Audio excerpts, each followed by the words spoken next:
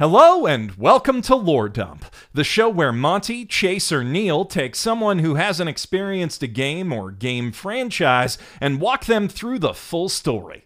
I'll pass you over to your hosts. I'm Jeff Thu, professional podcast cameo-er, signing off from my mother's basement. I'm sorry, what the Excuse me? Gonna have to bleep that. What? Yeah, so Just a little surprise for you. I reached out to Mother's Basement to ask. God, my audio is clipping all over the place. What? I reached out to Mother's Basement. Jeff. Deep breath. Get the inhaler. I asked Jeff if he would be willing to do a little intro. I flagged that I'm a huge fan of Mother's Basement, but I know that you are a bigger fan than I am, Chase. So yeah, and he said, absolutely, this sounds cool and silly, no problem. So there you go. In a very amusing twist of fate, literally today, before we came over, I got my Mother's Basement U2's figure in the mail. Literally today. Oh. It was. Cute. I summoned him. I put the effigy on the mantelpiece, and I materialized this into existence. I willed this into existence. Chase, Mother's Basement knows your name. That's slightly terrifying. Very, very cool. I did also. It's important to say. I also sent, as like an example of what we do, I sent Mother's Basement the first Kingdom Hearts episode we did. So he knows you as a narrator of the show as well. Oh no! Yeah. So hello everybody. As friend of the channel, Mother's Basement said, because we can say that now. This is Lore Dump, the show where we take somebody who hasn't experienced a game and walk them through the full story. I am joined, as always, by Chase, the American that's having a great time, and Neil. Hello. And finally, gents, we are covering Control. So if you're new to the show, we have covered many a game. We've watched through Metal Gear back when it was just you and me, Chase. Then we covered Kingdom Hearts because Neil hadn't experienced Kingdom Hearts. And now, after completing all of those, I'm back in the chair. My name is Monty Zander. I'm your host today, and I am going to be taking the two boys through the Remedyverse. We've covered Alan Wake, Alan Wake's DLC / American Nightmare, Quantum Break, Alan Wake's Nightmare, and finally we're here. The final Remedy game we're going to cover for now, Control. It's Beth. It's not Beth. It's Jeff from Quantum Break. Yes. So Courtney Hope plays the main character, Jessie, who also plays Beth Wilder, one of the main characters of Quantum Break. They're the same person. Chase still believes that somehow we're going to get some big fat crossover. There is no way that you could conceivably have a potential universe where Quantum Break is brought into the Remedyverse, and you have two characters with the same face. They're not necessarily the same universe, though. But if they get the rights, it will be. Like, you know it will be. Here's the thing, because there's a good chance that someone watching this for the first time might be like, what is happening? When I say the Remedyverse, I've been using that term almost sardonically, but right now we've not had any official crossover. I've been using that in a case of like, and I've been teasing that, maybe Alan Wake might come back and be relevant later, but as of right now, there has been no crossover, arguably. There's been Easter eggs and weird stuff where Alan might be creeping into other stuff, i.e. the Quantum Break game. He kind of creeps in there with his books and the game. But as of right now, again, we don't have much to go on as far as assuming that there's any crossover. Chase, you've had a running theory, it seems, that Alan Wake is going to appear in Control as like a couple of collectibles, a couple of Easter eggs. Where are you at with that? I don't think Alan himself is going to, but I think so. For the context of this, is I am more familiar with Control than I am with the other ones. I've played, let's call it the first half hour of Control. Okay. I think roughly, maybe not even that. Like, I've not played a massive amount, but I'm at least familiar with the general concept, which potentially, spoiler, is to put it in somewhat layman's terms, SCPs. Okay, but can you explain what an SCP is? I said that, I mean, when SCP is not a layman term. Can I explain what an SCP, like, weird Do you have a better explanation for an SCP? An SCP stands for Secure, Contain, Protect. Yes, but that doesn't explain what it is. Which is basically, it's a collaborative internet effort to write fiction in the form of fake government documents on a web, which all live on a website. So like you could write one and I could write one, but it's all canon. It's like the kind of things that would wind up finding themselves in conspiracy things, like weird supernatural events that have to be contained events, and documented. Entities, objects, etc. So I know that that's kind of what Control revolves around. It's about the extent of what I know Control revolves around. Yeah. And I do think that specifically, if you have an organization that studies these, I'm going to continue calling them SCPs, studies these, the lake from Alan Wake would be a known entity to that organization, I think. Fair theory, yeah. I think that there is, especially given that, as far as I'm aware, we have confirmation out of Remedy that these are the same universe, as far as I'm aware. I've given you hints that that is the case, yes. Yeah. For anyone that hasn't played Alan Wake, please go back and watch our video, which will be very helpful to you. Yes. We will not be doing an Alan Wake recap of any capacity here, primarily because, and at the risk of giving too much away to you, Chase, I don't need you to worry or think about Alan Wake for this episode of Lore Dump. We will talk about that when we cover the Control DLC, which are going to be other episodes. Okay? What about you, Neil? What do you know about Control? I've played most of Control when it released. I have a memory like a sieve and can remember sort of bits and bobs, but I don't want to say anything out loud because, well, for obvious reasons. No spoilers. No spoilers. No. But I don't remember the ending. I can remember why people are doing the things they're doing a little bit, but that's about it. Cool. Okay. Then let's start. Let's kick off. Control. I'm really excited for this. So one thing I want to flag to both of you is I highly encourage you to ask as many questions as possible. I am not going to have answers. Guaranteed. Great. Excellent. But I do want you to be... I love that. We I find do want that you to be very thinking. satisfying. That's... Yes. I might have answers, but not to everything. Again, as always, guys, we are not a arbiter of knowledge on these. I am once again going to recommend friend of the channel, Gaming University. Link will be below if you want to really delve deep into serious possible theories for this. We're just going to have a chat through the story and theorize as we go, and I'll give you any information that I have as a big fan of this game. I would just like to preface for anyone who might be joining us and isn't familiar with our other episodes, we are sitting while we record, drinking our adult juices. Which we cannot reference exactly. This is terminology that is required due to YouTube demonetization in the past. To be fair, they've been getting better with it. They have been, but I don't want to take that risk again. Yeah. So yes, but we are all pretty much, I think we can safely say we're all pretty half cut by this point. We've been recording for about 6 hours. So we're going to dive right into it. So Control lore. Oh God, I've literally written down, oh God, okay, oh no. This is my Kingdom Hearts 2, Chase, all right? So yeah, what I'm going to say is you're going to need to stick with me on this one because this is going to be one of the more complicated lore dumps that we've ever done. Just because the structure of Control's lore is not straightforward. There are layers of stuff that's only really told to us through optional collectibles and things. So here's the agreement that we're going to make, and I include the listeners in this. I'm going to walk you through the full main story of Control, but I will occasionally jump to the side to tell you about some of the cool extra stuff that kind of adds dimension to the world and to the rules of this world.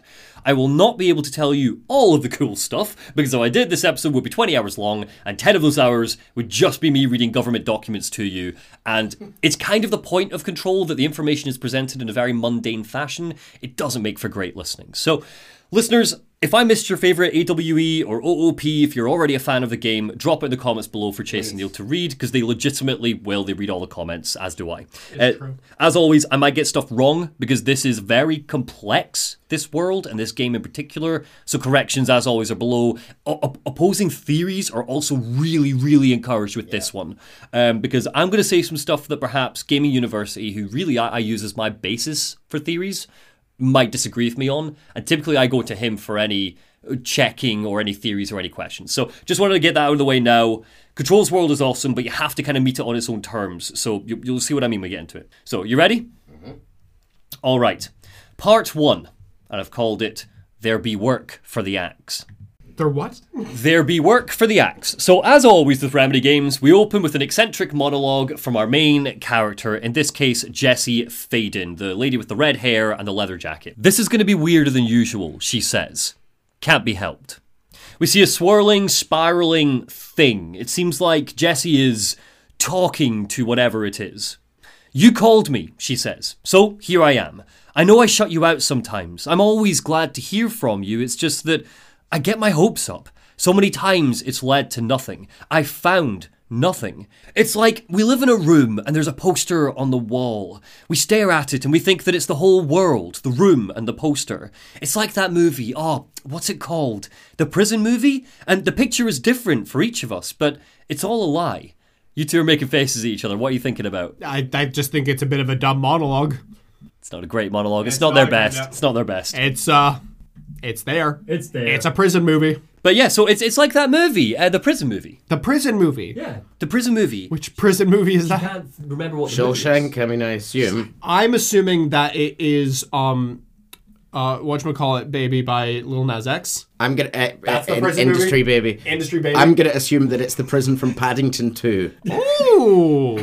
What's the movie? What's it called? Okay, but Paddington 2 doesn't have hot nude men in it, so, you know, I'm going to stick with my theory. I don't know, it has Brendan Gleeson as an older chef. Ooh! Yeah. Anyway, so she's like, oh, it's like that movie. There's a poster on the wall. It's like the Prison Movie. And the picture, the poster, it's different for each of us. But it's all a lie.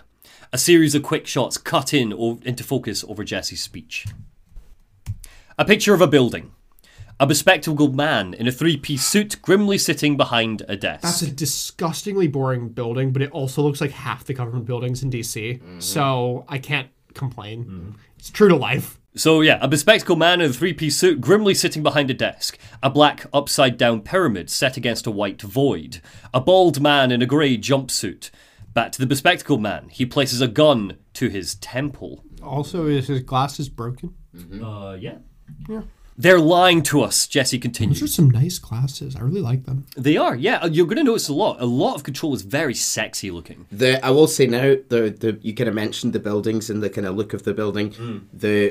The design of the world is fantastic. Yeah. The design of the spaces is amazing. I think you even got to that, Chase. Just seeing some of the brutalism on it, it's just beautiful. All of the games in Remedy look great and have a lot of stylism. They cranked it to 11 in this game. They did. So they're lying to us, Jessie continues. We're lying to ourselves. The room is not the world. The world is much bigger and much stranger. There's a hole hidden behind that poster leading to the real world. And sometimes, something crawls out from behind the poster. The ones that see it happen freak out. They try to forget what they saw. I was 11 years old when I first saw behind the poster. They told me I imagined it. I've been trying to pull it down ever since. We finally see Jessie, played by Courtney Hope. She enters the building. It's called the Oldest House. It's the headquarters of the FBC, the Federal Bureau of Control. Wow. Why did you bring me here? She asks the spiraling thing that we saw at the beginning. She can immediately feel something in this building, some presence. Wait. She says that whatever it is, it resonates. We learned that she has a name for the spiraling thing. It's called Polaris.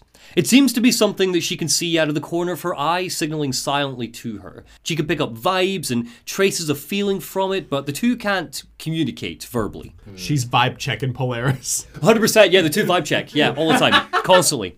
And you will get this as you play as well. You'll see her like flash in the corner just for a split second, almost like you've missed it. It's so fleeting, but she'll typically guide you to objectives that way. It's very clever. You have to be like on the lookout, but any shift or change of like Polaris is guiding you. This is absolutely way too early to be asking this question. Hit me. Is Polaris an independent entity, or is it something within like is it Jessie? You're definitely not getting an answer right now. I know I'm not, so I want to just put it out there that I'm thinking about it. It's a great question. Way too. I already said it was way too early to be asking that, but I want to ask it regardless. I'm here for it. You just want it on record. Yeah, it's on record, and you're not getting an answer right now. So The main lobby of the oldest house is empty, deserted. Jesse travels through the offices, noting how thick the concrete walls are, how there are just sheaves of paper scattered all around. It's eerie. It doesn't look like anything ripped through here, it just looks like everyone kind of vanished. So she's been looking for the FBC, quote, all of these years. I was hunting for them, but they were hiding in plain sight. She's been looking for a federal bureau. Yeah. You go to DC, you submit a Freedom of Information request, and you go to their building. Surely they're on Google Maps. Who's to say the FBC is, like, logged anywhere? It's a secret governmental organization. I'm sorry, you have a massive brutalist building. It's a magical building. You go straight in the door, and FBC is written both on the wall and the floor. You're hitting the nail on the head there, Chase. It is odd that it's taken her this long to find it. But, yeah, it is explained. So, turning a corner, she sees this guy, Ahti. There you are, Ahti says. No, it's Finnish. I'm allowed to do Finnish. Look, he's not even Finnish. Bear in mind, Remedy's a Finnish studio. Yeah. So it's important to note that, like, he is Finnish, but, like, he's just kind of got this, like, ethereal accent. It's not even direct. I wouldn't even say it's Finnish. Are we saying the Finnish are ethereal? No. Well, I don't know. Remedy are a lot of things. But, no. But that's what he is. So he's like, there you are. He's absolutely mopping the flop. Mopping the flop. He's mopping the flop. He's absolutely mopping the And floor. speaking about the flop, those headphones are a flop. What are those? It's important to know he is listening to music. We can hear almost like rock music like come out of them, but we can't pick up exactly what sort of rock. Is it the old Norse gods?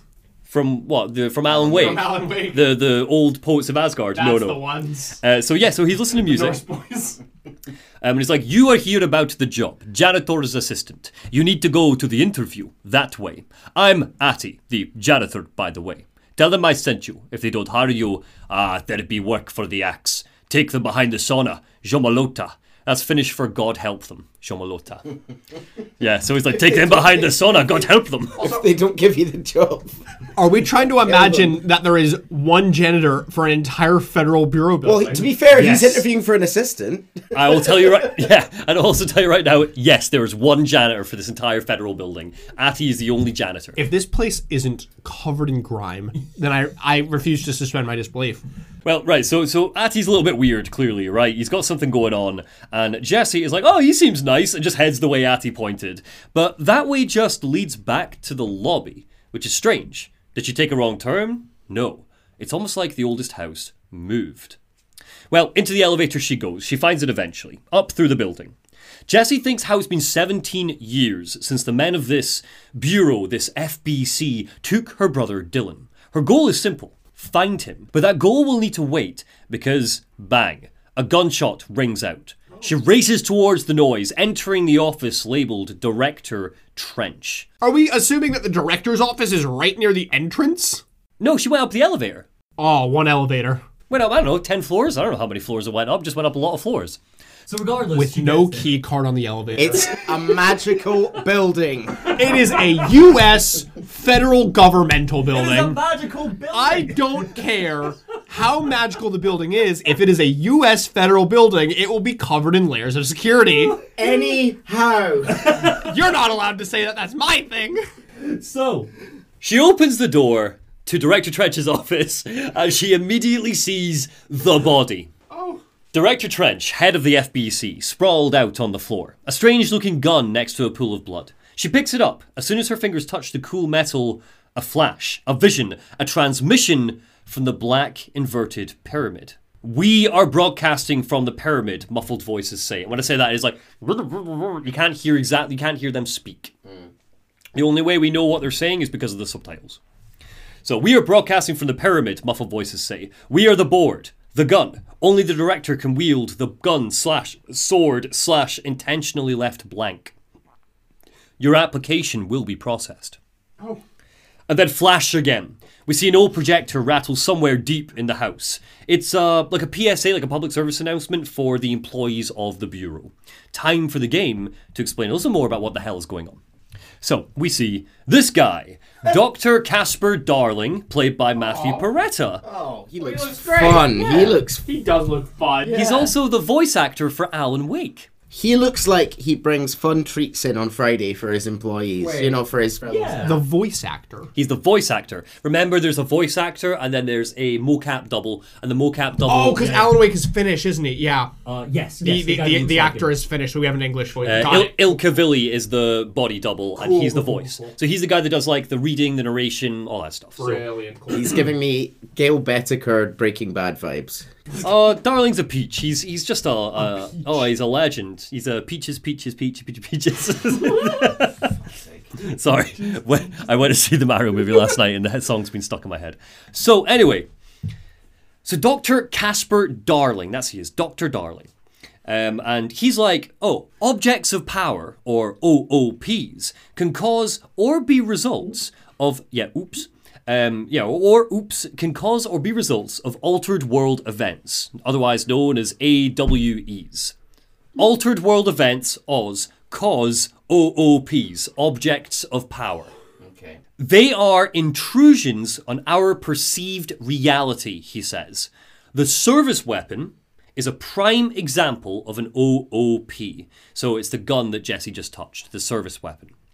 A very powerful one. It's a key component of our prime candidate program. Come out of that Russian roulette a winner and you're it. You're the new director. So that's kind of the takeaway here is that Jesse has walked in to a job interview. Yeah, exactly what Ati said, Janet Torres' assistant, except she's actually about to become the director of the FBC. Trench died, the previous director. She picked up his gun, the service weapon, and the board almost did a quit, like, your application is being processed. Will you become the next director? Let's see. So that's what it is. But Jesse's like, I don't know what's going on. So Jesse is flashed into a wee tutorial level in this white void. Huge black obelisks act as like platforms for her to leap across. It's just a quick bit of tutorial. But when she does, she can almost like... Out of world tutorial. You hate those. I do. In this context, I hate it less because it's the only exposure we get to the board and the void and this ethereal astral plane. But all you're doing is just running around, you're jumping, blah, blah, blah. And this is where Jessie gets her powers. We'll come back to her a few times as she unlocks more powers across the game. So, yay. So, quick thing on gameplay. Over the course of the game, Jessie will find and interact with certain objects of power, like the service weapon. When she does, she can almost like tap into them. So, for example, there's a floppy disk that is pulsing and making objects fly around a room. She looks horrified by the floppy disk. Yeah, it's like really painful to try and tap into, but when she's done it, whoosh, she's got that power. So she almost like sucks the power off of these objects of power. Is there a reason? Can anybody do that? No. Only certain people can. The floppy disk gives her the power, incidentally, to store 512 kilobytes of information. The floppy disk actually... It's a slight boost to the short-term memory. What it actually does is it lets her like launch objects at enemies, and honestly, that is the coolest part of the game. Sir, that's not what a floppy disk does. No, but the idea is that this is I'll just tell you now, this is the floppy disk that held some of the codes for nukes on them back in the Cold War. And because of that, and I won't get into too deep of why right now, but we'll get there. The idea is that because of that, I mean, it was literally to launch nukes. So she learns launch from it. She can launch objects at people. Okay. Cool. I'll give it a pass. I like that. Cool. Really, really cool. And honestly, like the particle effects and the way that launch works, it turns the game from like, this is kind of cool and weird, and I don't really know what's going on, to like, blow it up. Like you're just because you're throwing like printers at enemies and bits of bench and stuff, and by the end of a combat arena, you'll be finding like just an office, and by the end of it, the office is just trashed. So she finds like a floppy disk that gives her launch, or a carousel horse that's weirdly like flitting around a kaleidoscopic room that gives her the ability to dash. I don't remember what the carousel horse is, why it is the way it is, but it's the same sort of idea. It was like once a thing that had a thing, and now she can touch it. Just like the floppy disk with the nukes. So, items that have had significant events, spooky, weird, magic-y stories, and they've been imbued with properties. Yeah. So the carousel horse, that lets her dash, right?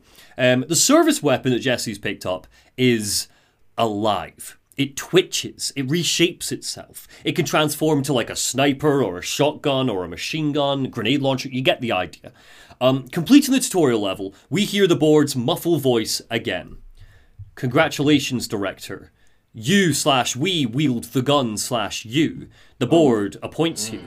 So like either you wield the gun or we wield you or... No. We wield the U. We wield the U. Good We point. wield the U. The board appoints you, so Jesse's officially been made director of the FBC. After all of this, so she's been like whirled around. The board's speaking to her. She's found a dead guy. She picked up a bloody gun, was thrown to the astral plane for a tutorial level, and then she flashes back into the office and she stares at the gun and she stares at Director Trench's corpse and she goes, "I'm happy to be here." And that's literally what she says. Anyway, that happiness doesn't last long. As she leaves the office, she sees an eerie red light at the end of a corridor. In fact, the eerie red light just kind of like encapsulates the entire building for a brief second. Yep. The source of the light, uncertain, but it just happens. 3 silhouettes levitate in the distance. Immediately, Jesse's head starts to pound. A pulse washes down the corridor towards her, and it is agony. Something is screaming at her. We can't hear it, only she can. "Hate," she mumbles. "You can't let this happen. Out of me. You can't." What? But then, calm. We see Polaris flicker. It stopped it. Whatever it was, Polaris held it back. The pain is gone. The levitating silhouettes drop to the ground. They're clad in uniforms of the FBC, and they open fire immediately. We pick up slips of the sentences that they are babbling. They're almost saying them like rhythmically, like an incantation. So, and here's a snippet that I managed to find. It is pretty much the same stuff every single time. There's never a variation. And they're saying, "You're a worm through time. The thunder song distorts you. Happiness comes. White pearls, but yellow and red in the eye. Push the fingers to the surface into the wet. The egg cracks and the truth will emerge out of you." The egg. The egg, yes, the time egg. And you want to say that Quantum Break isn't tied to this? It is, just not explicitly. There's inferences, and I'm glad you're picking up on them. I'm glad that the egg is now a confirmed reference to Quantum Break. Look, no, I don't know if it is, but I read it as a reference personally. So yeah, the egg cracks and the truth will emerge out of you. All hair must be eaten. How do you say insane? An earworm is a tune you can't stop humming in a dream. Baby, baby, baby, yeah, the last egg breaks now.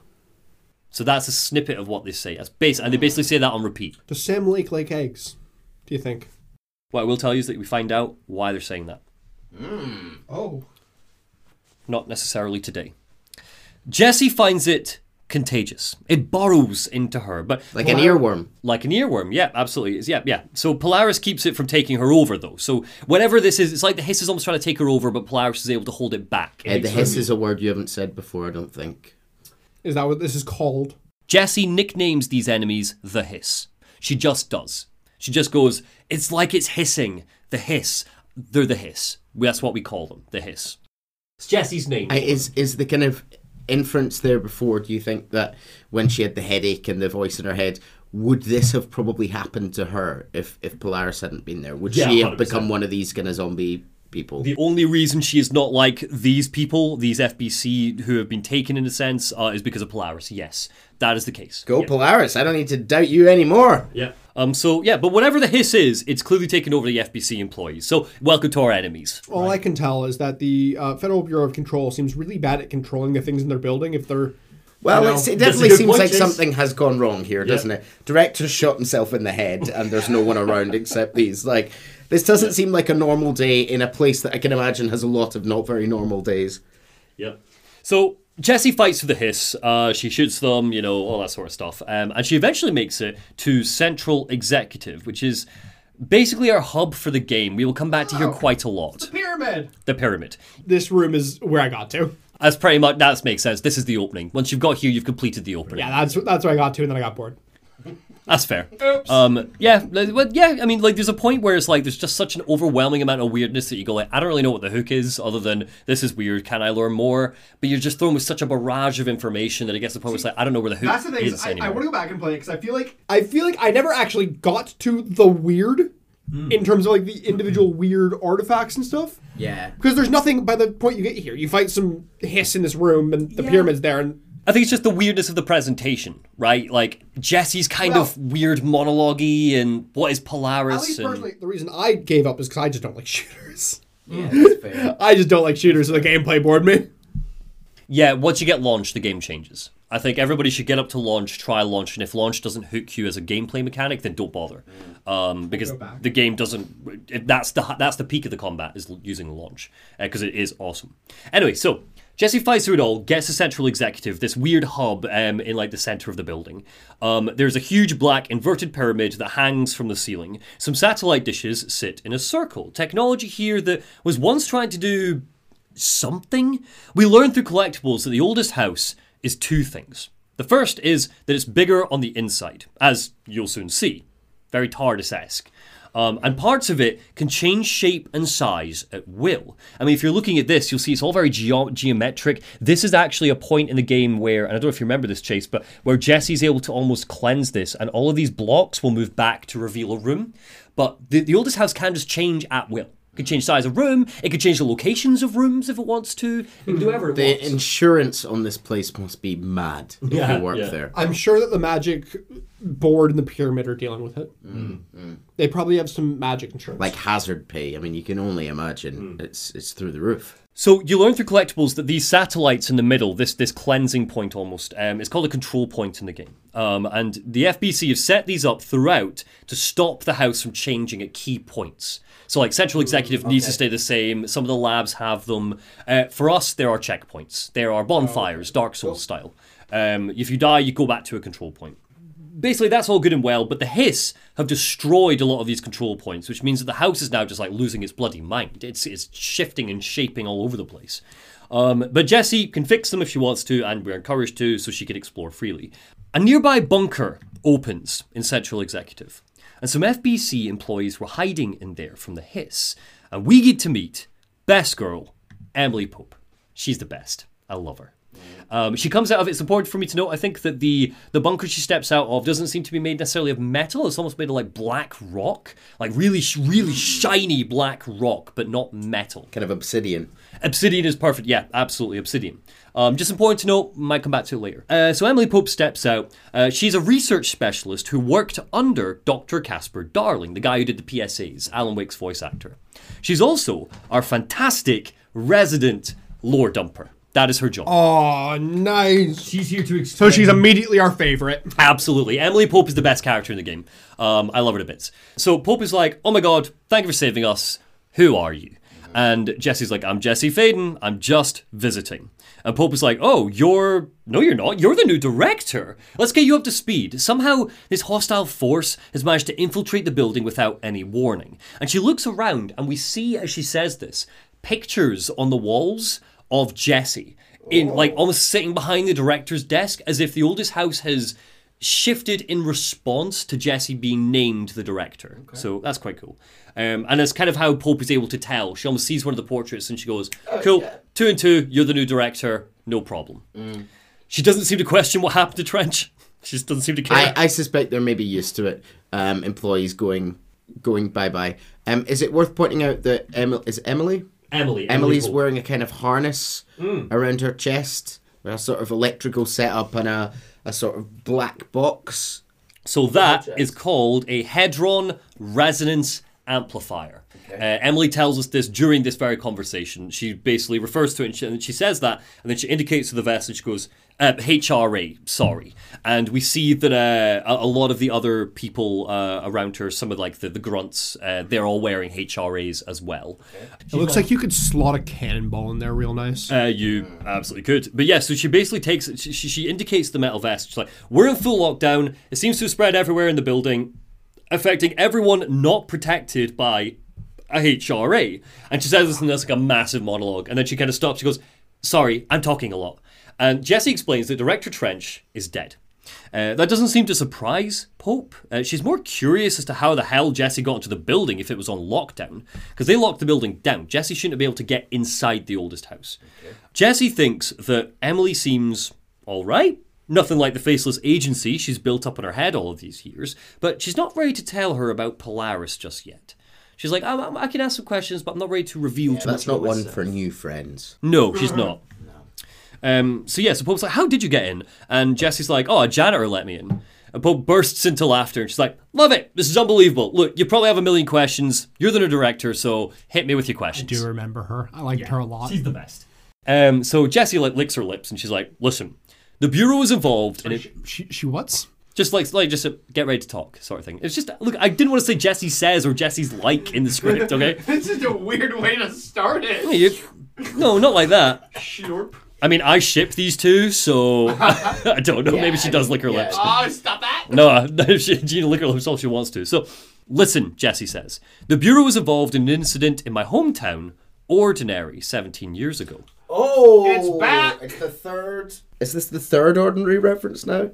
So, can you, for the listeners who might have just jumped into Control, can you explain where we've heard this before? Do you remember? Okay, so the first time we heard it was on the back of Alan Wake. There was some blog that popped up, and I don't remember all the details, but there was like an eerie amount of things that they shouldn't have known about Remedy and about Alan Wake. The shoebox specifically. She got delivered a shoebox in her dreams, but then it appeared, and then she had a dream where it was there, but then it disappeared. And you might remember a faceless government agent appeared one day with AWE on a tag. Yeah. I don't remember that Which is interesting because now we know AWE is Altered World Event. At the time we joked that, Alan Wake experience or something, and that was the theory at the time, but now it means Altered World Event. She lived in Ordinary. She was from Ordinary, was where that first one was. Yeah, and then the second time we heard about Ordinary was in Quantum Break. They mentioned somewhere that there were incidents in the towns of Ordinary and the town of Derry. Yeah. Which is also the biggest reason why you can't tell me this isn't the same universe if Ordinary exists in Quantum Break. We'll get there, man.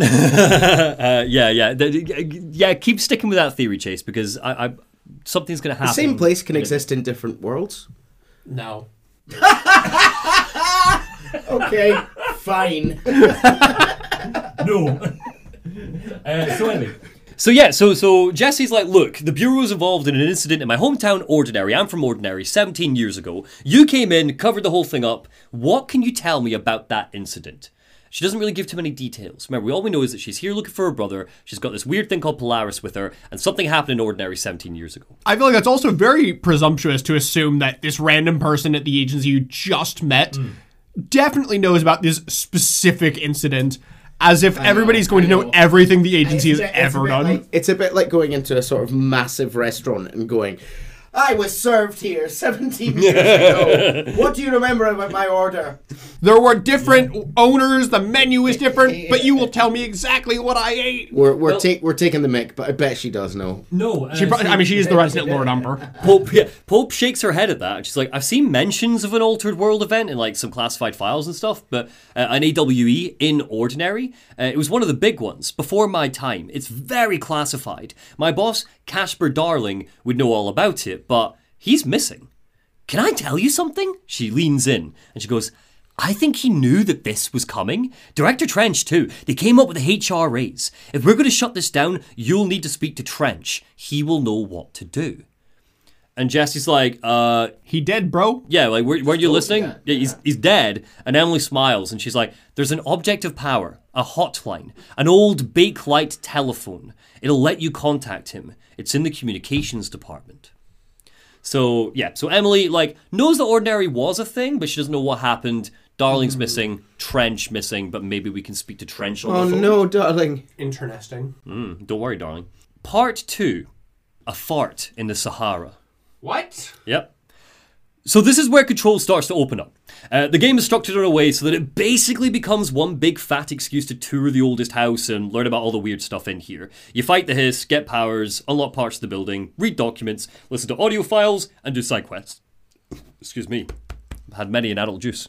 Jesse's journey into the communications department lets us learn about and see a few interesting things. So, for simplicity's sake, I'm going to have to go into teacher mode and just explain some of this stuff as best as I can. Otherwise, again, I'm just going to be reading government document to you for ages. And I'm going to do that a few times because some of them are really interesting, but I don't want to do this for like 2 hours. So basically, here's the situation. There are some terms that you need to understand that we learn about in these documents. Number one is para-utilitarian. This is somebody who has para-natural powers, usually by binding to objects of power. Jesse is a para-utilitarian. Director Trench was a para-utilitarian. Typically, a director of the FBC kind of has to be a para-utilitarian because you have to be able to use the service weapon. right? So you were asking earlier, like, can anybody do these? No, only power utilitarians can. Now, what makes a power utilitarian, that's a different question. The second term you need to know is altered items. That's where we start to get a little bit complicated. So, altered items are different from objects of powers, okay? Oops and altered items, different things. Yeah, I know. They are different things. So an altered item is an ordinary object that has been changed during an altered world event. Power utilitarians cannot bond with altered items or extract any abilities from them. But they can bond with OOPs, oops. All right? Don't stress too much about So they're both kind of created in the same way, but don't what? Yeah. So like, So like for example, Do you have any examples? For example, like Yeah. in an altered world event, our microphone here was here already and was possessed and changed by the altered world event. It would become a whatever the new thing you have said. So it was something but that was- the gun seems like something that was created mystically. It's a sort of it was created by the event. It wasn't possessed and changed. But then if you have things like the floppy disk, that pre-existed. That's a good point. So I'm wondering, is it only like the central item specific to the AWE? Is that the only one that becomes an OP, and then just Maybe. some tertiary items become? kind of hit the nail on the head. So if we cast our mind to Alan Wake, for example, right? Remember what I told you about the poltergeist? The objects would just like launch themselves at Alan, and because of like the there was a glitch, yeah, and they turned it into an enemy. So that was something that was like possessed by the dark presence, right? So you've got those items. And then you've got like the manuscript pages. The manuscript pages would arguably, or the typewriter that created those manuscript pages would be an object of power. It is an object that had a property that did things.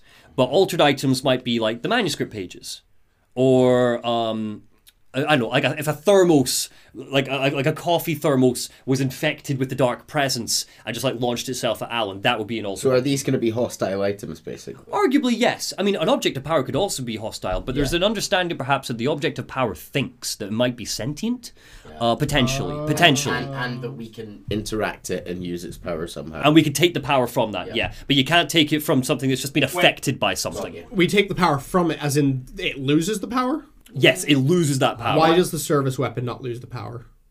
Because it was created by the board, presumably, and so therefore it's different. Why? Don't know. Can't tell you. Okay. So yes, again, we're going to get into this, and I guarantee this is going to be the altered item OOP thing is definitely an area where I'm going to get corrected. But I think that's pretty spot on, all right? Okay. So they are different. That's all you need to know. Something else that Jessica find in here. Are episodes of a kids show created by the FBC. Oh no. That's horrifying. Yeah. It's called The Threshold Kids. Uncle Mr. Bones. So Can either of you just describe what you're looking at? For anyone listening along, we're looking at a sort of grainy, old-fashioned TV-looking screen resolution with two horrifying dolls on it. The one in the background is a sort of malformed clown thing, and the one in the foreground is a skeleton in a suit, like a puppet, a skeleton in a suit with a tiny baby doll's head sort of fused over its own, like halfway into its own skeleton head. So these are in live action. The puppets were made by Remedy and filmed in live action. It's called The Threshold Kids. Who did they force to create these? Oh, there's a whole thing in the art book about it. It's great. Is that baby head? Is that technically a woman in the corner of his right eye? No, I will tell you more about that in a sec, because I've actually got an episode here that I'm going to tell you about. So The Threshold Kids is these horrible handmade puppets shot in live action. They're incredibly creepy, and they were basically created to, quote, teach children in the FBC about paranatural concepts. Children in This was a children's show, yeah. If a child was in the FBC, this was used to teach them about them. Why does the FBC, as in people who were just kind of like taken in, or children of employees, or... Yep. I'm so glad you asked, and I won't be telling you what children this was made for right now. I thought you were meaning like they employ children. No. And the way that you just said that makes me think they do employ children. It's inferred that or the show... slave children? It's inferred that this show was created for one particular child. I will not tell you more. Okay. So right now, here's an example of an episode, right? So an episode opens with two children. You've got Meg, which is the creepy clown thing that you're talking about. Topher, who isn't in this, but it's like a little boy. So it's a little girl and a little boy. So Meg and Topher, they're being lectured by a skeleton called Mr. Bones, who is wearing a doll's face over his face to try and hide the fact that he's a skeleton. I mean, to be fair, when you say it like that, that makes it seem a lot less horrifying than it is. I will tell you right now that the show is still horrifying because of the way it's like every line of dialogue has like a weird like 2-second beat between it, so all the characters like staring to the camera for far too long. So for example, We're watching this later. I'll show you some. I have an example. So right now I have an episode for you. So here's an episode. Mr. Bones is there and he's leading a class almost, right? And he goes, "Since little Topher is going on a field trip outside of our beloved bureau today," he says, "I think it's a good time to talk about secrets." A secret is something you don't tell anyone outside the bureau, says Meg. And then Mr. Bones goes, "Yes, because outside people are..." And then Meg and Topher answer in unison, "Not ready for the truth of reality." And Mr. Bones is like, "Very good. If you tell someone a secret, you're hurting their brains very badly. So, here's a rainbow," and he puts up a picture of a rainbow on a projector. "Secret or not secret?" "Not secret," say the kids. "Good. And the true version of a rainbow?" "Secret." Oh my god. "Correct. What about cats?" "Not secret." "Good. The Alpha Chimera?" "Not secret," says Topher. "Wrong!" barks Mr. Bones. And it peaks. Like it's a proper like it comes out. I know it's like a jump scare. "Pay attention, Topher, or you won't get to go on vacation with your father today. You'll end up like Meg, and you don't want that." Topher looks at Meg. What? What happened to Meg? There's a long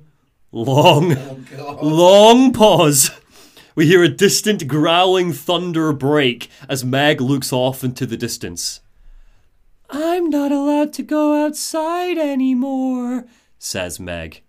And the episode ends. Oh my god. Those are amazing. They are absolutely amazing. For the first time in a while, 10 out of 10 on your acting, no notes. Thank no you. notes. Love that. It's true. But yeah, so there you go. So that's something that she finds. And there's like 6 of these episodes as well, and they're great. I will be watching all of them later. So yeah, and anyway, so her journey takes her further on. Takes her into the dead letters section of the communications department. This was a mail archive dedicated to documenting all of the weird and wonderful letters that the Bureau had received over the years from members of the public. So it's not that people are aware of the FBC, but they might send this off to the government, and then the government kind of like transfers it over to them. So for example, I have a couple of examples for you. Example number 1. To whom it may concern. I am being contacted by the past presidents of the United States of America. They appear as spirit guides, giving me their wisdom. John Adams keeps saying I need to fix America, but I can't really understand him. They all have a lot of opinions. People tell me I'm imagining it, but Theodore Roosevelt showed me how to fix my lawnmower, and I don't know a thing about lawnmowers. Explain that, huh? I have a great dead man telling me about the past and the present. If you'd like to use my abilities to help run government, please let me know. I know the White House could use me. So yeah.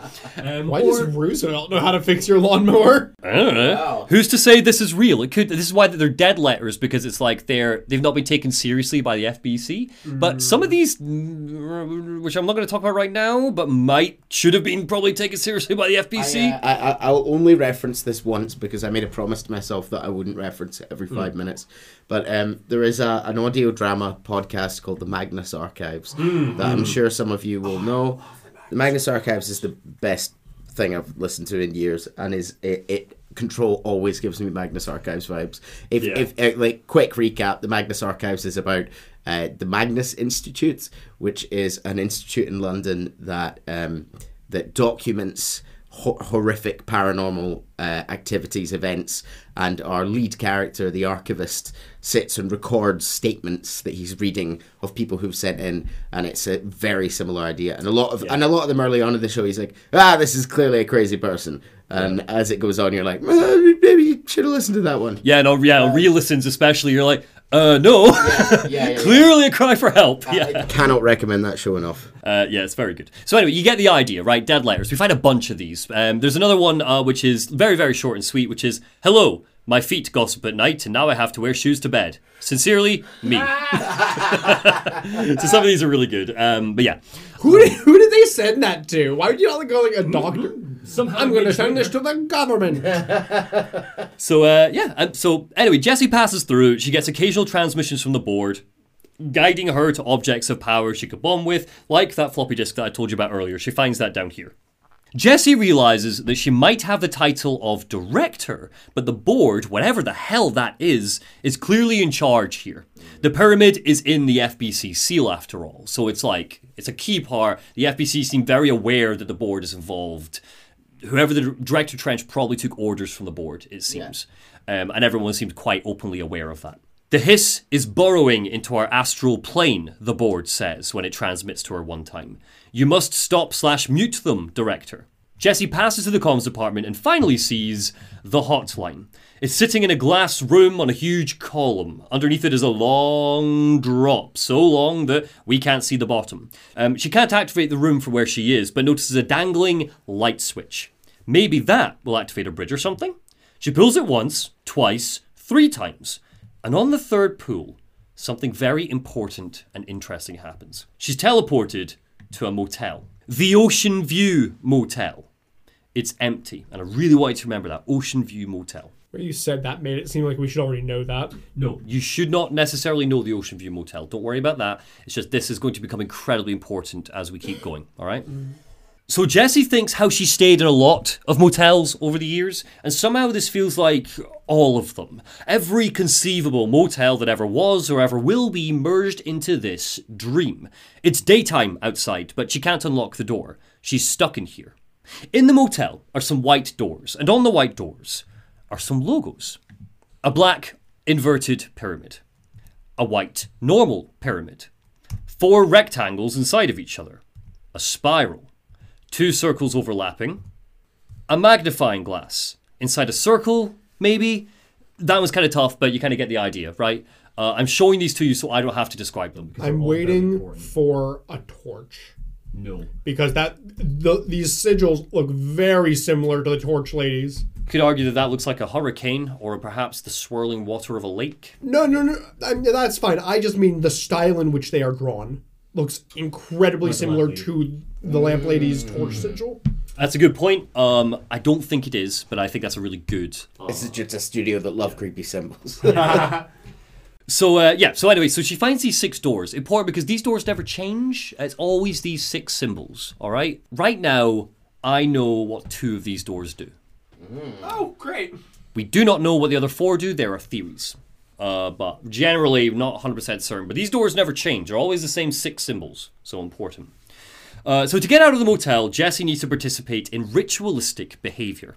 She rings a bell 3 times, like she pulled the light switch 3 times. She has to turn a light switch off and on again. How does she find this out? Just for trial and error, we just learn it as a player. We just figure it out. The gameplay kind of leads you to understand that. But she has to do ritualistic I was stuck in this bit for a little while, I remember the first time. Yeah. It's the sort of compulsive behavior that you hear people with OCD might have. Eventually the door with the Black Pyramid opens, so it's the Black Pyramid door that takes her back into the oldest house. That makes sense. Yeah. So she tugs on the light switch and boom, she's back in the oldest house and with a bridge leading to the hotline. A PSA from Darling tells us a little more. Ring ring, he says. It's Dr. Darling calling. In 1978, a comms department intern heard the hotline ring and picked it up, going against every safety protocol in the Bureau. She never recovered, and a handful of witnesses required extensive memory repression therapy. It doesn't connect to any typical network, a direct line to the astral plane and the board, and my hypothesis is, under the right conditions, other planes of existence as well. So we can use the hotline to speak to the board.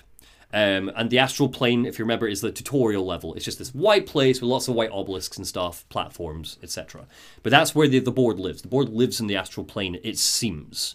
At least the pyramid is there. But also the pyramid is in Central Executive. Don't ask me why. But I assume the pyramid in Central Exec might just be a statue. Could be a statue. Like could be, yeah. Could be anything. I think surely not, It's because pretty small for a...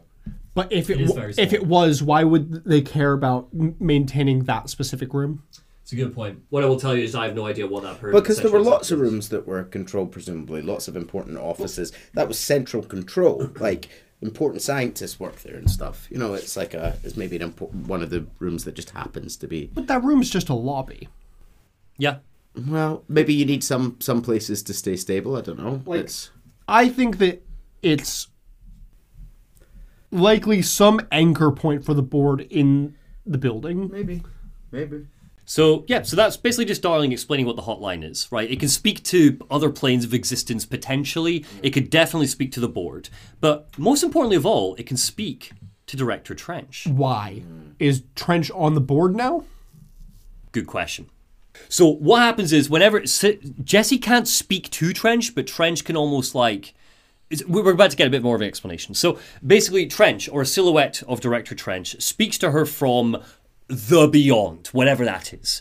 It's less like he's personally contacting Jesse and more like she's tapping into his memories, like the essence of him, with a glorious monologue. All of these are always monologues. We can do this a few times throughout the game, contacting both Trench and the board, and whenever we do, the contact is a lot like this. So, monologue time. Something's coming, Trench says. The whispers are growing louder. A retribution for my sins. Our sins. A web has been spun, turning this place and its people against me. Something has gotten in. A director needs a team, my management team. People who know the secrets of the Bureau. Darling, Marshall especially, my head of operations. She sees right through me. She knows I don't like relying on people. The only person you should fail is yourself. But things change when you become director. I fear for Darling. I haven't heard back from Darling. I fear for Darling. I fear for my friend, my closest ally. I think we made a terrible mistake all those years ago. That thing he studies, it's putting us all in danger. Does he call the hotline, or does she just kind of like pick up the phone and tunes Trench is like, into him? hello? She just sort of tunes into his... She kind of just tunes into it. It's never really that clear, because we only see once Jesse pick up the phone and get like a transmission from someone. Most of the time, it'll just happen during gameplay, where like it'll come and go and like, hotline from Trench, and then you go into the menu and like watch it, or you'll get flickers of the transmissions in the oldest house, like being projected almost on walls as she walks by, and that tells us we've got another one. It's very cool in gameplay, but the insinuation I think is always that Jesse, almost off screen when we're not controlling her, goes back to Central Executive where the hotline now is. And I'm right. Oh, they move it. It's very vague. It's very vague. Isn't it a physical object? It is a physical phone, but we never really see Jesse go and go, I need to check the hotline, and then you walk over and you pick it up and do that again. Maybe It's just because got it now. she's interacted with this object of power, so now just has access to it. That's actually way better than mine. Yeah, And I'm 100%. assuming with this That makes cutscene, sense. this cutscene of Trench as well, from looking at the screenshot in true Remedy fashion, is like a live action. It's an actor. He's always smoking. Worth me noting that. In all of these, he's always smoking. God, That important, or is that just flavor? that is technically important. Like a chimney. The guy just does not stop. So yeah, just let you know. Or sorry, he's puffing an adult stick. But yes, always going in that. You will not sell your death sticks here. Death sticks. So yeah, so anyway, so that's important. But what he tells us is that Marshall is his head of operations, and she seems important. She seems to like really know Trench. They had a really good working relationship, it seemed. And that Darling Best friend. arguably, you could easily argue that. But also, Darling was his close friend and confidant, because Darling was like head of research. He was one of the top dogs. It's his SLT. You got Darling, the senior leadership team. You got Darling, you got Marshall. You got a couple of others, but right now they're the two we know about. And Darling did something, quote, all those years ago. He studied something and has put us all in danger, according to Trench. So we'll learn more about that later. So yeah, Jessie heads off to Pope, and she's like, all right, maybe Pope's got some answers about and some clues to what I need to do next. So she goes back to Pope. It's like, Pope, you said he'd help me. Yeah. He didn't help me. So yeah, exactly, yeah. And Pope's like, right, okay, here's the situation. So Pope is super excited to see Jessie the second she walks back in. Oh, the gays, Yeah. I love them. She's just a bundle of energy. She's like, did you get the hotline working? How's the situation in communications? She like slams her folders on the table and runs to Jessie, arms wide, lips parted, ready for the two of them to run away together. Wait, no, that's How did that get in there? Jesse is like, Jesse is like, Trench mentioned someone called Marshall. Where can I find her? And Pope nods. And she's like, last I saw, Marshall was in the research sector, but we haven't heard from her. She's tough, ex-CIA, but I'm sure she could use your help. However, the way is blocked, yada yada yada, game bullshit. Long story short, you need to go into the main maintenance sector first, activate the override, and open up access. Right? Bit of gameplay. So Jess is like, cool, sweet, love it, love this, love you. That's my next step. She gets up to leave, but Pope stops her. And she's like, before you go, I'd like to run some tests if you don't mind. Somehow you are like immune to the hiss without wearing a HRA, and I want to find out why. And Jess is like, psh, fine, make it quick. So Pope runs some tests, and then off we go. I feel like that could be much more easily solved by just saying, "Oh, I've got a magic sparkle thing in my head." No, I'm just built different. just So we're not going to hang around maintenance for very long at all, but there are a couple of interesting things down here I want to make you aware of. So the first is this guy, Arish. We save him from some hiss, and he's like, ma'am, Director Trench, hi, I'm Arish, FBC Security, it's a pleasure. And Jess is like, yeah, let's skip the formalities, what's up? And Arish is like, okay, so a few days ago, Dr. Darling told us to guard the power plant, which is down here in the maintenance sector. He stunk of adult juice. Through a few of these things, he points to the HRA in his But chest. he seems so lovely. Yeah, but no, he's stinking of adult juice. Was it the kind of adult juice that's 40% and made on an island in Scotland? Yes, it is. Yeah. So yeah, I was hoping it'd be the kind that's like 1% and tastes like fruit. your favorite kind. He's just having a fun time. Excuse me, this is 4. So yeah, Arish is like, look, Darling came down, he was bluttered, he threw some HRAs at us, and then he disappeared. I don't know what's going on with him. It seems like he knew what was coming because it's all gone to hell down here like a couple of days after he left. The Hiss are destroying the power plant, can you help? Video game bullshit. So Jessie helps, but as she does, she sees the second interesting thing, which is we find the huge NSC power plant that powers the oldest house. NSC stands for Northmoor Sarcophagus Container. Oh. So named because there's a man called Broderick Northmoor inside of it. Oh. Northmoor was FBC director before Director Trench. We learn about all of this through collectibles. He looks like many people at once. yeah. He's one guy floating about in there, not dead. Very much alive. Sorry, is the inference here that he's powering the place? Well, we learn that he obtained the power natural ability to generate heat. However, as the years passed, his ability grew out of control, endangering everyone in the oldest house. He is still alive, floating around inside the power plant. Just a big heater. Yep, he's powering his beloved bureau to this day. Oh, man. Is he happy about that? I don't know. Would you be? It looks like he's chained up. No, he chose to go in there. That's what I'll say. He Okay. did go in there willingly. That's fine. He still looks like he's chained up Yeah, he is. If you look at that. and like on his knees. Potentially. Why'd he chain him up? I don't know. But he did go in there willingly. I think that's important to note. To our knowledge, he went in there willingly. We hear that he went in willingly. So, director Radiator's in there. He's doing his thing. Yeah, Director Radiator. So yeah, and the third and final thing we find down in maintenance is our good friend, Atty. And he's chilling in the break room just waiting for Jesse. You got the job. No, I got a different job. He's like, well done, he says, you got the job, my assistant. And Jessie thinks to herself that she's been a janitor. She's more at home as a janitor's assistant than she ever would be as director. And she's like, Atty, can you help me get to the override? And Atty's like, yes, easy peasy. It's just around the corner. But first, we need to get you working. Very small couple of hours job. And Jessie tries to hold back her frustration at how cryptic he's being. And he's like, you think there's a dog buried in this? Theory to interject. Yeah, hit me. Think that Atty is some form of manifestation of the board. That's a very interesting theory. That's all I'm going to say. Nothing more to that. There's certainly. She is, in fact, the gender's assistant. He's certainly more to him than meets the eye. It's a very good theory. I'm going to tell you right now, we don't find out exactly what Atty's deal is, but we do learn a lot more about him as the game goes on. Well, that's fine, because we know there's going to be control too. Yes, Atty's going to become a big player, I think, as we keep going. He's definitely more going on with this guy than meets the eye. Yeah. He's like, I could tell you were... So yeah, he's like, you think there's a dog buried in this. I could tell you are not yesterday's grouse's son. That's why you'll make a great assistant. You fixed the power plant. That's good. Otherwise, it would blow up and we would all disappear like a fart in the Sahara. I've left you clear instructions for what else needs to be done. You'll sort it before I go on my vacation. We hear Jessie think to herself, like, vacation? All right. And Atty, almost as if he heard her thoughts, says, yes, no one's gonna cancel my holiday, or sheath's gonna rattle. I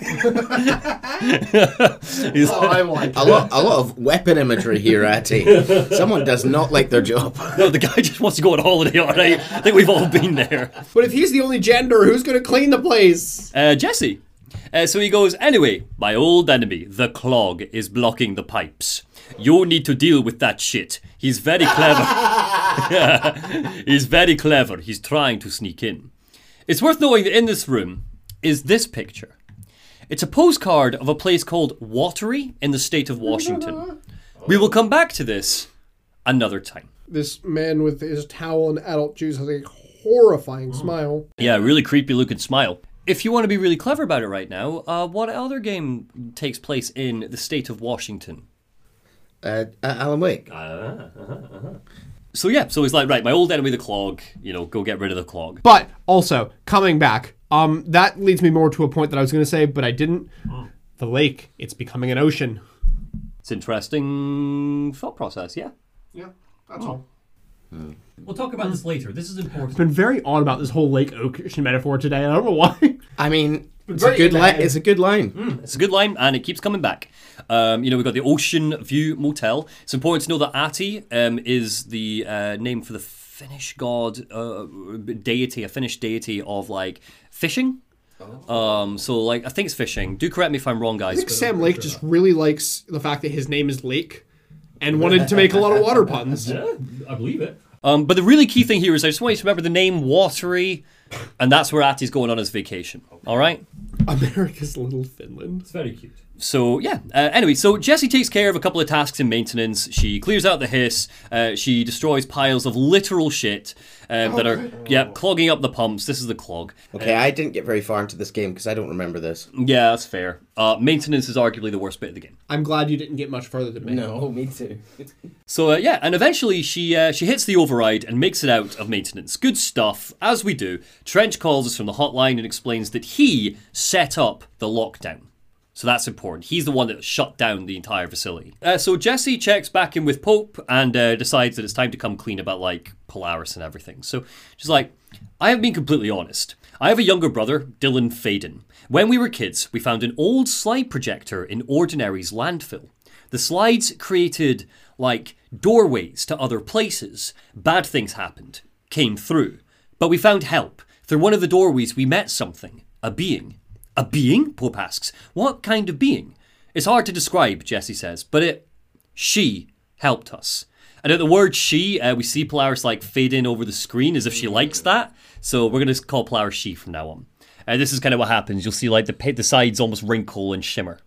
So, just a theory. If Jessie suspects that Dylan is in custody of the FBC almost, very likely that those children, that children's show was made for him. Potentially. It's a fair theory. Okay. Jessie's like, we managed to turn the projector off. The bad things that came through the doorways were gone. After that, your people came, tried to grab us. I got away, but... And a look of guilt like flashes across her face, and she goes, they got Dylan. This is news to Pope. She looks concerned, not the excitement that we're used to. What happened to the slide projector? Pope asks. It sounds like another object of power. And Jessie's like, well, I thought you guys took it. And Pope shakes her head. She's like, if we did, I wouldn't know about it. Around here, assume everything is classified. I'm not, like, high level. I'm low level. I was like Darling's assistant, but I didn't get told everything. So after you mentioned Ordinary, Pope says, I did some digging into the AWE recorded against it. Trench and Darling were both involved. A large area of the containment sector was reserved for it, but I don't know what's down there. I've never been in the containment sector.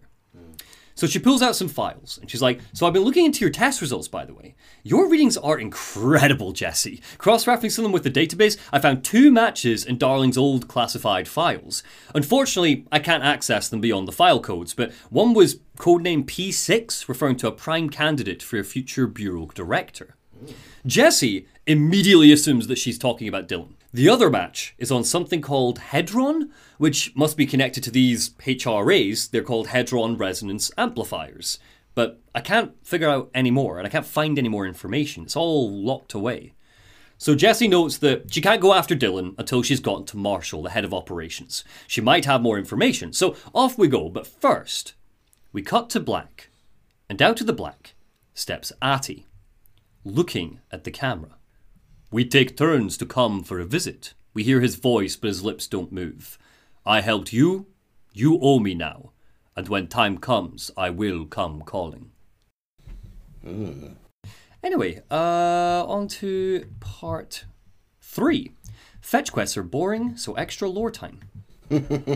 So, with the override lifted, Jessie heads off to the research sector. It's numerous floors, piled on top of one another with a central staircase. Despite the fact there are no windows in the oldest house, it seems like plant life is somehow able to grow in the research sector. Odd. Posters adorn the walls, FBC propaganda saying things like, "No modern technology." Jessie stumbles across Casper Darling's office, and in it are obsessive drawings of a hexagonal symbol and another PSA. This time talking about the astral plane where the board contacts us from. An early hypothesis was that the mindscape of the astral plane is subjective, Darling says. But that was fast proven wrong. It's an actual place, not a construct of the mind, even though that is how one enters it, through their mind. By monitoring the brainwaves of those who have entered, we've been able to learn more about what it looks like, what's there. We see a black, inverted pyramid. We have glimpsed movement, a native species, but always in the distance. Curiouser and curiouser. It's in the luck and probability department that Jessie finds Helen Marshall. She has assembled a war table with a rough map of the oldest house. She's armed to the gills with machine guns, heavily armed soldiers. She's old, it seems, and not hugely happy to see Jessie. Congratulations to your appointment, Director Faden. Zachariah's dead then, and I see you've found his gun. Just call me Jessie, Jessie says. Listen, Marshall cuts her off. Darling had a machine that could mass-produce HRAs. We need them if we're going to fight back the Hiss, but we need Blackrock prisms to make the machine work, and the only place we can get them is the Blackrock processing site in the basement of the building. Jess is like, fetch quest, okay, fine. Look, fine, I'll get your damn rock, but first, I need you to tell me what you know about Dylan Faden. And Marshall sighs and is like, I knew this was coming. Listen, lives are at stake here. We need this machine working. Once that is done, Director Faden, then we can talk. Jesse's like, fine, but again, don't call me Director. Jesse is fine. I'll call you Faden, Marshall says. Just a bit of a dick, you know. But that's a compromise. So Jessie heads off to Blackrock Processing. It is a long journey, so while she does, I want to tell you about a couple of the other random things that we find in here, because that's way more interesting, right? So the first is, it's this memo. Technological restrictions. Quote, the oldest house does not allow modern devices that receive or emit any redacted signal. Radio, which presumably... we love redacted dog. It's making me feel very SCP. Very SCP. This, by the way, is pretty much what all of the collectibles in the game look like. So the oldest house does not allow modern devices that receive or emit any redacted signal. Radio waves are the only transmittable signals in the oldest house, and even those are unreliable, so no Wi-Fi, basically. Modern technology tends to disappear and break here, sometimes quite violently. Redacted agents have been injured by cell phones exploding in their pockets while entering the oldest house. All of the technology is old in the oldest house. You've got old tape recorders, old slide reels, old TVs, hell, even the computers appear to be old, so just worth acknowledging. The second is this memo, entitled Television Show Proposal. We would like to propose the creation of a television series that presents superstition and skeptical thought as entertainment, in order to popularize these concepts among the civilian population and create less resistance to redirecting information regarding public paranatural events. We can also use a solid media outlet to test paranatural concepts on civilian audiences, seeing how they react to certain facts when they're presented as fiction, in the event that the Bureau ever decides to make certain realities public knowledge, like your Alpha Chimera or the true nature of a rainbow. There are various show licenses that we could purchase and reboot rather than starting from scratch. One particular property seems promising, especially considering its content and tone are precisely what we're looking for. It's called... What's it called, guys? Night Springs. And it has been off the air for a few years now. So the FBC were the ones writing the shows for Night Springs nowadays. They to use it to like to sort of inoculate the public a little bit, to sort of start getting these ideas in their head. Yeah. Now, as I remember from Alan Wake, wasn't Night Springs during the course of Alan Wake explaining things in Alan Wake? Not necessarily, no. It kind of was. They were kind of cutesy. The Night Springs episodes we found were Twilight Zone episodes, basically. The FPC weren't writing Night Springs at that point. That's what I'm wondering is because it says one of the properties that we're considering purchasing and rebooting is called Night Springs. So that it might not be that they were writing it at that point. It's important to note that Night Springs episodes we find in Alan Wake are all in black and white, if that helps perhaps, but really we can't tell. My belief is that... But the one we found in Quantum Break was not. It was not. You're absolutely right. It wasn't. It was colour. But bear in mind, it was just a behind-the-scenes clip of people pretending to be the narrator, auditioning for the narrator. I don't care. That's still made by the Bureau. Yeah, potentially.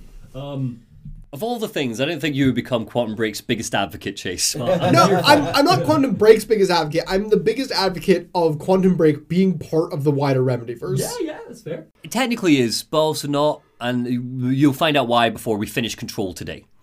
So, yes. So Night Springs owned by the FBC. In order to get to Blackrock Processing, Jessie needs to go back through the Ocean View Motel. That light switch that transports her there just seems to appear whenever she needs a quick route to her next destination, almost like it's waiting for her. So it's her fast travel? It's not fast travel. I mean, arguably, you could argue it is, but it's never kind of described that way, or it becomes like a mechanic that way. There is fast travel in the game, but at no point is it linked to the Ocean View. Oh, okay. Something in the building here is ready and willing to take her back places when she needs it. Yeah, 100%. She passes through the Ocean View Motel a few times over the course of the game. I'm not going to describe every time she does. But every time she goes through the black door, the Black Pyramid. Every time she goes through the Black Pyramid. Okay. Yes, that's important. So because she's going to pass through the Ocean View again, here's some interesting stuff we find out about the motel. So the first is another PSA by best boy Casper Darling. Look at him, he's so great. Oh, darling. Yeah. So, during an AWE investigation, Darling says, our agents discovered a light switch cord in a Montana bungalow closet. They pulled the cord and were immediately transported to the Ocean View Motel and Casino. He pulls a prop cord next to him and the lights go out. Pulling out a torch, he lights the bottom of his face and is like... so theatrical, I love he's so dramatic. He's like, dream like haze, woo! And then it cuts halfway through the ooh to the next shot. It's very good. But yeah, inside, he says, they found a door marked with an inverted black pyramid. And just like that, it led back to the oldest house, 2,000 miles from Montana. Now, we're finding the cord in increasing numbers throughout the Bureau. Somehow, the two places, they became attuned to each other. The actual physical location of the Ocean View is a mystery. Stepping beyond its walls has proven impossible. It's a place of power, like the oldest house. Want to hear what Director Trench has to say about it? Sure. So, Director Trench says, the Ocean View Motel is a familiar friend to me. It operates on dream logic and can act as a convenient lock to keep out those not trained in dreamscape navigation. Even Bureau veterans can only find one key in the motel, the key that opens the door marked with the inverted black pyramid. The rest, the many other doors, are still mysteries to us. We're all merely guests there, even the board. Sometimes I need to visit, just to breathe easier for a while. It beats the numb, sterile apartment I spend my nights in, insulated from everything but myself. I guess that's where the adult juice comes in. So once again, Jessie walks through the door with the black inverted pyramid on it and comes out into maintenance, bumping into Arish. The head of security was like, oh, ma'am, Director Trench, hello. He was, sauced Darling was sauced when he came to see us. And Jessie's like, I need to get to Blackrock Processing. Apparently I can get to it through maintenance. What way do I go? And Arish is like, well, I've got good news and bad news for you. Good news is it's right down that hall. The bad news is there's a monster blocking your way. Classic. Swings and roundabouts. So Jessie's like, a monster? Yeah, all right. I've shot plenty of hits by now, Arish. Who cares? I'll kill it. And Arish is like, wait, no, seriously. It's bad news, but Jessie's already off. And then we meet the monster. And I have concept art because you don't see it very well in the game. But this is the monster that we have to face. It's quite horrible. It is. It's arguably the most inhuman monster that we will fight. So this is a new enemy type called the Hiss Distorted. I've not really shown you much of the Hiss in action, and that's because they operate very similarly to the Taken in Alan Wake, so it doesn't really merit going into right now, except they can shoot. basically. But with a couple of vital differences. Where the Taken were just possessed and cloaked in shadow, the Hiss are physically transformed as well. Whatever the Hiss is, it's monstrous in what it does to people. With the Distorted, for example, the flesh on their torso and thighs have peeled outwards. Their ribcage is bent out and exposed. The wings, you see, are flaps of flesh from their back that have been stretched, overtaken by the Hiss resonance, so they look like they've been split and feathered. So, Jesse defeats this monster, and it will pop up a few more times, and eventually makes it to the Black Rock Quarry. Underground, in a basement of the oldest house, With stars. is this humongous canyon. It's Elden Ring. Yeah, it is. It's very Elden Ring. It stretches off for miles. A night sky can be seen with stars and constellations. No smoking signs are up because even though all of this feels like it's outside, the quarry is in fact inside the oldest house, and some of the staff members have come down here for a quick smoke whenever they need to. So yeah. Black, sleek obelisks of rock jut out, similar to the black rock that you might have seen acting as platforms in the astral plane, back when Jessie was undergoing her tutorial. So Polaris, when we get here, Polaris starts to vibrate. Jessie can feel her squirming in the presence of the rock. The rocks, the prisms, the HRAs, Jessie thinks, they mean something to you, don't they? We find another PSA from Darling. Extra-dimensional matter, he says, holding up a piece of the rock. It has the unique property of blocking out a lot of frequencies. A good thing. It keeps things stable, contained. Think of it as paranatural lead. So I'll bring you back to the fact that the bunkers, the one that Pope and her team came out of, was made of that weird black rock. It's made of this stuff they mined from the basement of the oldest house. So yeah, just interesting and bizarre. And again, this massive quarry with stars and constellations are here. So Jessie gets some of the rock, heads back to Central Executive, but while she does, I want to show you something silly and fun. Silly and fun? Silly and fun. This is a room, an office rather, covered in yellow post-it notes. Yep. Inside this room, we find a memo. The memo reads, To whom it may concern. I think you found many memos here. Yeah. To whom it may concern, the memo says, in case you are not aware, something caused a sticky note to my office to duplicate. My office is unusable now. I will be working from home until this is resolved. You can reach me on my cell. Sincerely, J. Bozer. Unfortunately, Bozer was in charge of maintaining the mail tubes positioned throughout the oldest house, and while he was away, a couple of them became altered items, leading to this memo from a frustrated colleague, which reads, Hey Bozer, get this. The accounting department still says they haven't received my expense reports. They say the receipts probably got lost in the mail tubes because of a shift or a threshold or some such fuckery, and that if I don't have the origins, they can't verify my expenses for reimbursement. Why do we even use these tubes if they just spit our mail out into some other goddamn dimension? So Bozer took the day off because a post-it note took over his office and it absolutely wrecked communications amongst the oldest house. Anyway, so Jessie finds Marshall in Central Executive. She, Arish and Pope are all working from here now. It's turning into like our base of operations. We collect staff members like Pokemon, so that's all good. She gives it to Marshall. So she gives Marshall the Black Rock. And Marshall's like, thank you for this. We'll start HRA production immediately. I promised you some information, so here it is. Your brother is here. He was once a prime candidate called P6, exactly what Jessie thought. He was groomed to be the future director after Trench. He had talent far beyond any other candidate in the program. So you kidnapped him, Jessie says. We took him in, Marshall replies firmly. Your parents vanished along with every other adult in Ordinary. Eventually, his power changed him. They were casualties. He wasn't fit for the prime candidate program. He's in the containment sector in the Panopticon. Jessie gets a burst of guilt for running away all of those years ago. I'm going, she says. I expected as much, Marshall replies. I need to go and check on something I can't let the Hiss find. It shouldn't take long, but you must watch the Bureau while I'm gone. Remember, Dylan is dangerous. Do not let him out of containment, Director Faden. So Marshall's off to do something mysterious. God knows where she's gone. We will find that out another day. Part 4 I've just called the Panopticon. Jessie heads off to the containment sector in the Panopticon. What is the Panopticon, I hear you ask? Well, don't worry, we've got Director Trench on the phone to tell us.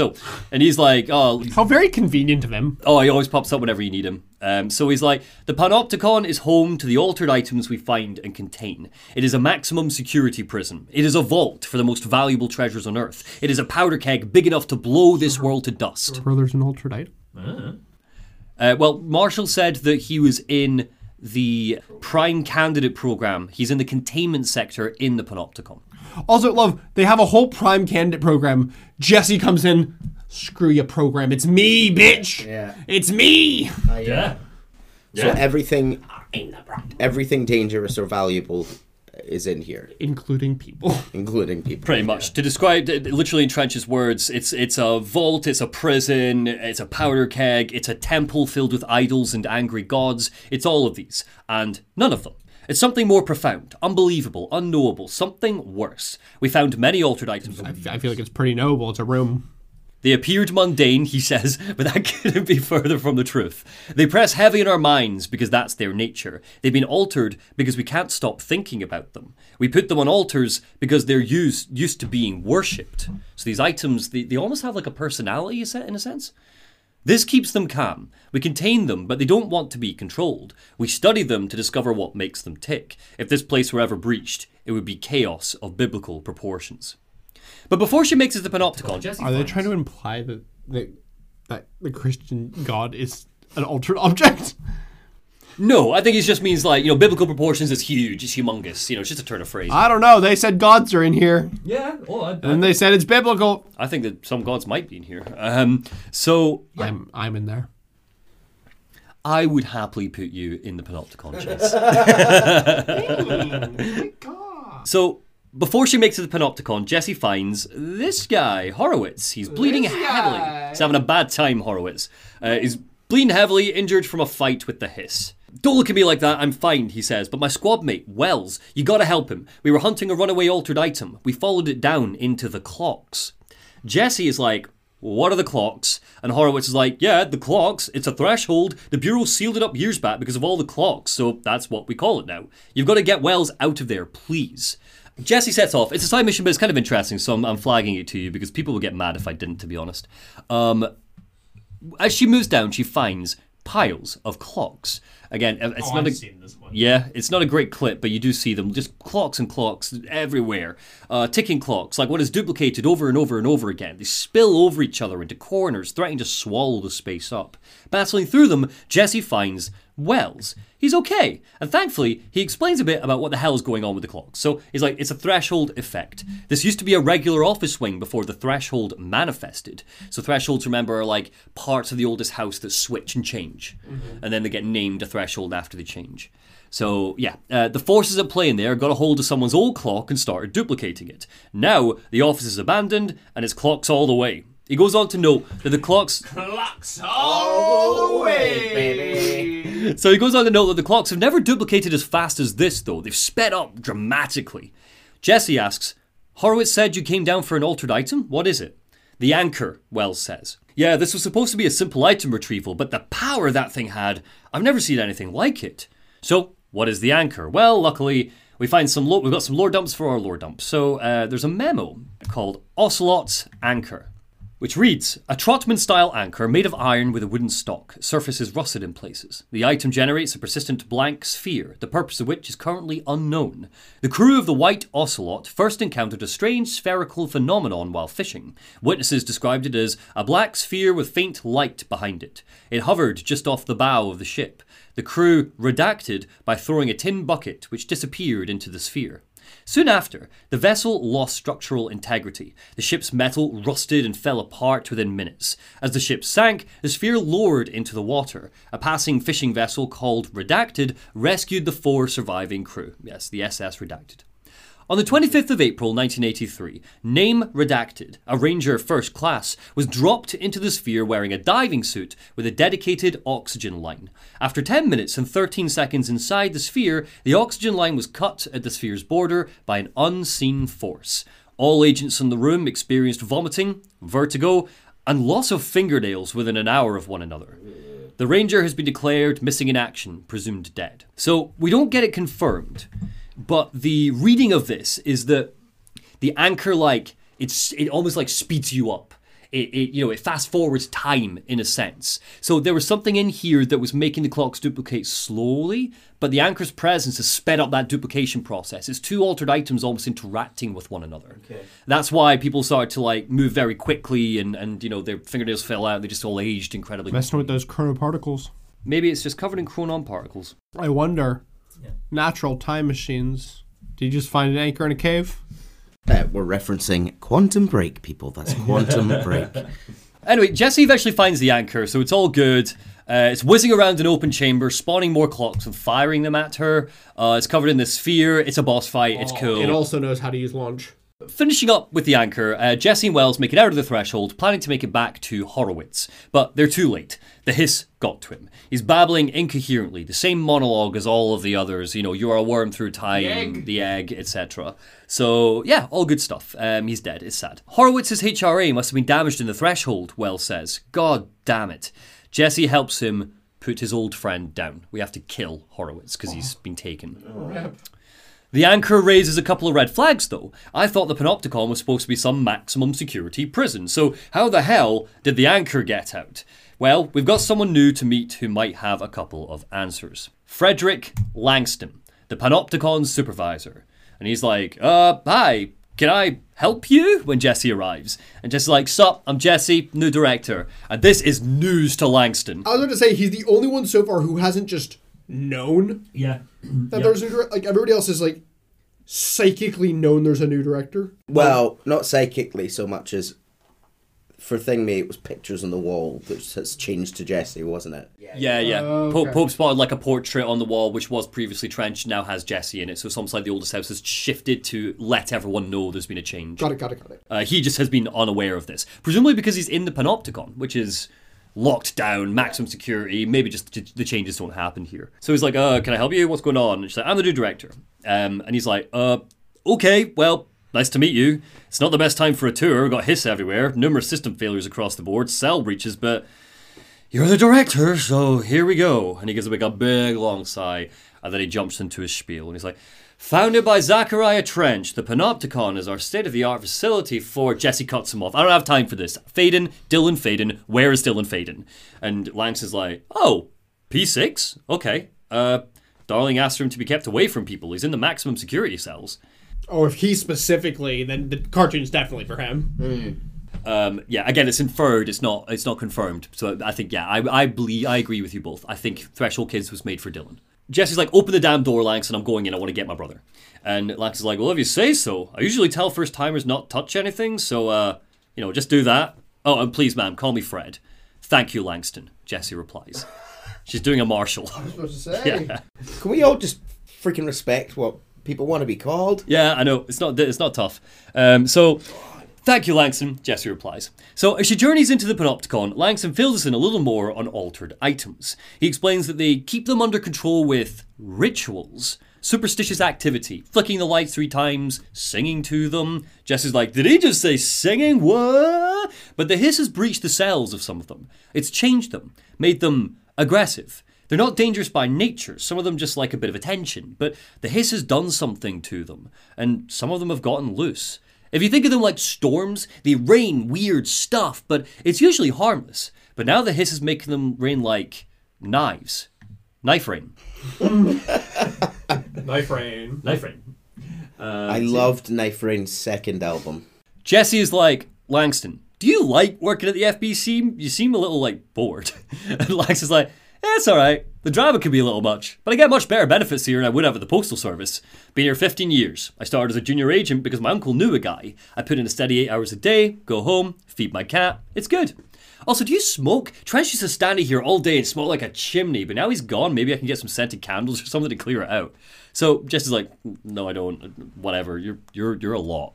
Even though you're so bored, you just don't stop talking. So she keeps heading on to the... She likes that from Pope, not from Langston. Yeah. Pope could talk for a million years and she wouldn't get bored of her. She's a bit done with Langston. He's a bit, The guy's a bit of he's a desk jockey. Like, he's in charge of the Panopticon, but he's just here to, get his pay and feed his cat, which is fine. But, you are dealing with supernatural stuff, Langston. Maybe get a bit of pep in your step. Jesse keeps heading on to the Panopticon, and there's some fun altered items here that I want to show you, so let's count them down. We've got a rubber duck. Ooh. The rubber duck is one of the altered items that escaped the Panopticon. Jesse goes to retrieve it, and then wham, like a shot, it zaps to the other side of the room. So here's a memo on it, on the rubber duck. The item makes a sound like quacking. It travels considerable distances with surprising speed. How it achieves this motion is unknown. The item forms a redacted of unknown purpose with anyone who makes direct physical contact with it. I think it's meant to be like a bond, perhaps, and begins to follow them, quacking often. This has led to a researcher entering cardiac arrest, though due to the individual's health issues, the matter may not have been considered connected to the item. It was discovered in the home of Agent Redacted after his young daughter complained of being followed by her rubber duck. According to Agent Redacted, the matter was ignored, believed to be the result of a child's imagination, until he began to hear the quacking at night. After discovering the item hiding in his daughter's closet, he brought it to the Bureau for study. Update. It was discovered that Agent Redacted was bringing known paranatural materials into his home, illegally taking them outside the oldest house. How this may have affected the creation of an altered item is being investigated. Agent Redacted has been terminated. Fair play. Yeah. This one is going to be important when we talk about the DLC. In a sense. So we have a Christmas tree contained in a soundproof cell. It was taken from a Canadian research station in Antarctica where it was used to celebrate the holiday season. In 1979, solar radiation damaged the radio, severing the base's only means of communication with the outside world. After the frozen passages opened, a military expedition visited the base to re-establish contact. They found the base's occupants in various states of madness, rambling about voices in the tree. Military personnel discovered they also heard the tree speaking. After locking the item in a supply crate, they brought it back to the mainland, at which point the Bureau intervened. Through the research of, and this is important, Dr. Theodore Ash, the Bureau has learned that the tree mimics the speech it hears from an unknown radius. However, its vocabulary is incomplete. By cross-referencing the missing words, he learned that repeating them in various ways can elicit a reaction from other altered items. Oh. They tested the specific string of words, a formula, if you will, on the other altered items kept in the examination hall. Varying physical responses were recorded with each one, with an 82% success rate. This proves that words can tangibly affect these altered items. So this, whatever it was, seemed to have a string of phrases and words that a Dr. Theodore Ash was able to almost like combine into some form of formula. When read to, like an incantation, when read to another altered item, it had like a reaction of some capacity. Okay. Different types of reactions. We don't learn much more about what those reactions are, but it's just interesting. Cool. You can almost like create an incantation to interact with an altered item. Which I feel like we'll do in the DLC. Then there's some memos about a pair of cowboy boots. Oh, hell yeah. This was actually kind of neat. So, within the US Embassy in Havana on September 23rd, 2017, the embassy staff were subjected to the influence of what would be identified as an altered item, a single cowboy boot, resulting in the injury of a majority of the staff, and including multiple fatalities.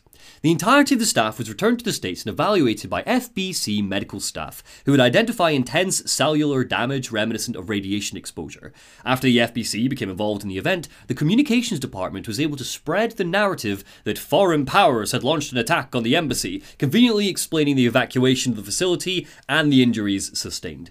So this is actually a real-world phenomenon, this one. It's called Havana Syndrome. I don't know if either of you guys have heard of this? No? So Control kind of took this concept and they've brought it into its universe. So in 2021, I've just got a bit of information about this because it's kind of cool. In 2021, BuzzFeed published a declassified US State Department report. BuzzFeed, I know, but interesting. That analysed audio recordings of the Havana Syndrome.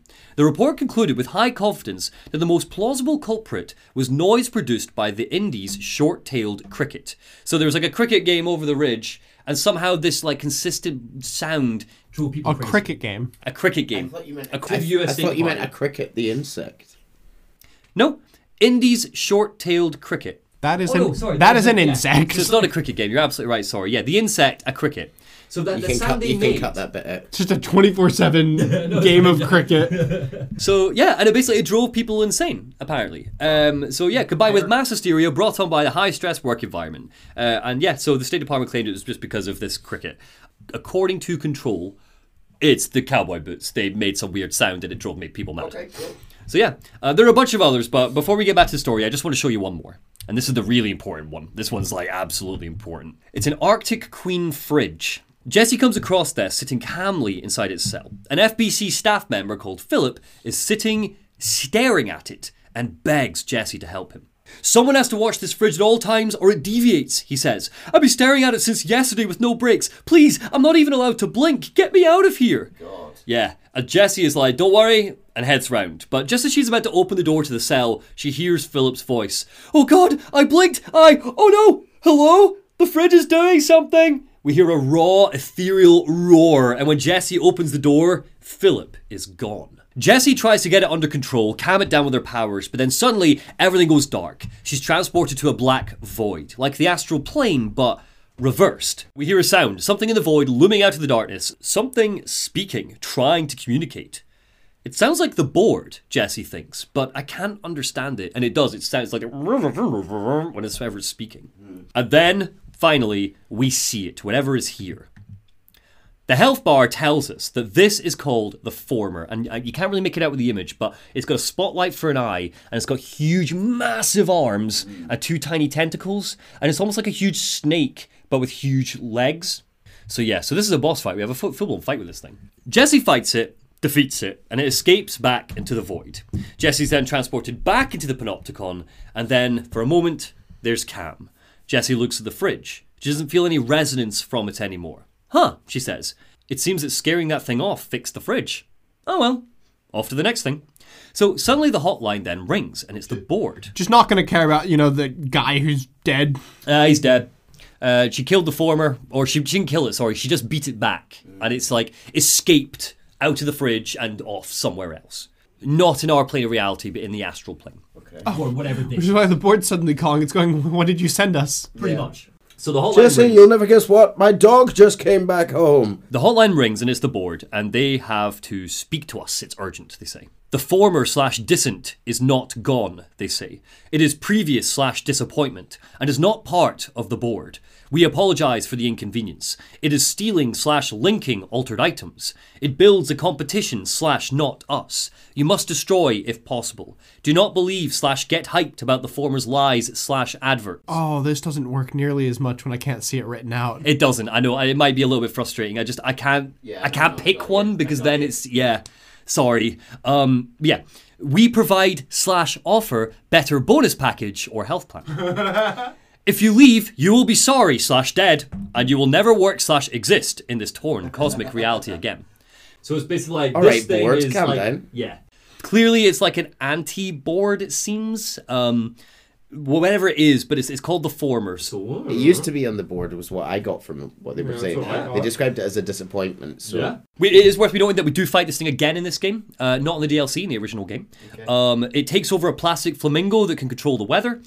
Jessie jumps into the black void again, kicks its ass, and after it escapes a second time, she thinks to herself that it seems to hate the board for some reason. So, and right now that's all you really need to know about that, but we'll come back to that another time. Anyway, alright, back to the story. So, Jessie heads up to the Panopticon into maximum security, hunting for Dylan. She finds his cell, but when she arrives, he's gone. Oh, what a surprise. The cell is a mess. It seems to have exploded from within. The name Jessie is scratched into what remains of the glass. Oh, Christ. me thinks it's not a coincidence that she happened to arrive at the Bureau when she did. Yep. Suddenly, Emily Pope crackles up on the comms. Emily, thank God, Jessie says. I found where they were keeping Dylan, but he's gone. I know, Pope says. That's because he's here with us. He just walked into Central Executive. Jessie, listen. He says he's giving himself up. He's been affected by the hiss, but he's different from the others. And we cut to black. He is wrecked, this prison. And also, why does this prison kind of look like it is, like, down to, like, the lighting rig? The stage for a rock concert? Well, I've got 2 ideas about this. So the room is Okay. the whole room isn't the prison. It's that box in the middle that's been burst out of, right? You can see what looks like obsidian stuff on top. The red lighting is what you're referring to, is shining on it, and we saw red lighting flood the facility earlier. Yeah. So Yes. the red lighting is significant in affecting something relating to the powers. Cool. So that it's just the box in the middle of the room, I think, that is the prison. This thing. Is there, like, a glass pane here that I'm just not seeing? There was. Oh, okay, cool. That's what I was wondering, is it looks like a very open space here. Like, it doesn't look like... I think it was like a cage almost in the middle of a big space. Also, if you want this guy to eventually run your organization, why are you locking him up? No. They said they gave up on that because he was too out of control. His powers were too We'll learn dangerous. more about Okay. what happened in a minute. So he was very, very dangerous, and that's why Right. they put him here. I'll let you continue then. Part 5, I've just called Dylan. Jesse heads back to Central Executive, where Dylan is waiting for her. He's willingly let himself be locked in a bulletproof cell. Oh, it's the bald guy. It is, in fact, Sean Durry, who plays Nick in Quantum Break. It's another Quantum Break actor being brought over.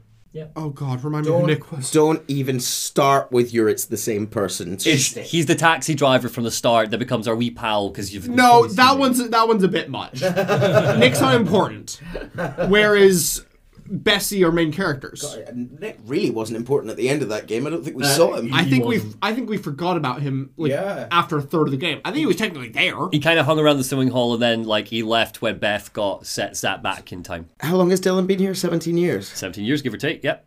So when Jesse finds him, he's levitating like the others taken by the hiss. She catches him in the middle of the hiss monologue. He's like, "You're a worm through time, the thunder song distorts you, egg, etc." He does say egg. He does say egg, yeah. And Jesse's like, "Can you hear me? Do you know who I am?" And he opens his eyes and slowly levitates back down to the floor of his cell. "You're Dylan Faden's sister," Dylan says. "Do you know who you are?" Jesse asks. "Not Dylan," he says. "Trench and Darling made sure of that. I'm P6. P6. But I'm all better now. The hiss made me better." He levitates again. His back twists. He stares into nothingness and starts reciting the hiss incantation again.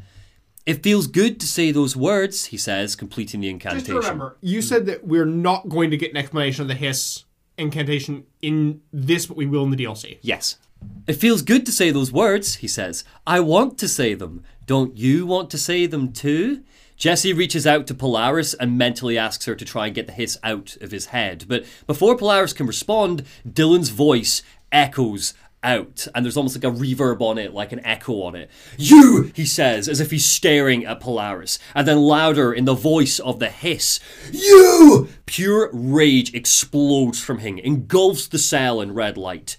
"We found Polaris together with my sister," he says, "when we were very small, inordinary." He sneers through the glass. "In the desert, through the door opened up by the slide projector. But she didn't help when Trench took me away. She didn't give me any powers. All of my powers are my own powers. And she didn't help when we were locked up here for years. The Bureau brought the slide projector back here with me. And the Bureau did what the Bureau does. They used it. And they found... They opened the door up to the hiss. That's the only thing I can thank them for." Jesse thinks that she needs to find that slide projector. I like how, by the way, he calls it the hiss, which means that this is an official, like it is an official name. Well, the name came to her. It could have come from what voice in her head? What's the thing? Polaris. You know, Polaris presumably knows who the hiss are because the hiss knows Polaris. Polaris is the name of like the star, as in the star, right? Just to keep you up to date with that. But yeah, so Jesse's like, right, I really need to find that slide projector. If it's the reason the hiss have broken into the FBC, I need to destroy it. That's her thought. So Dylan thinks that an earworm is a tune you can't stop humming in a dream. "Baby, baby, baby, yeah," he says.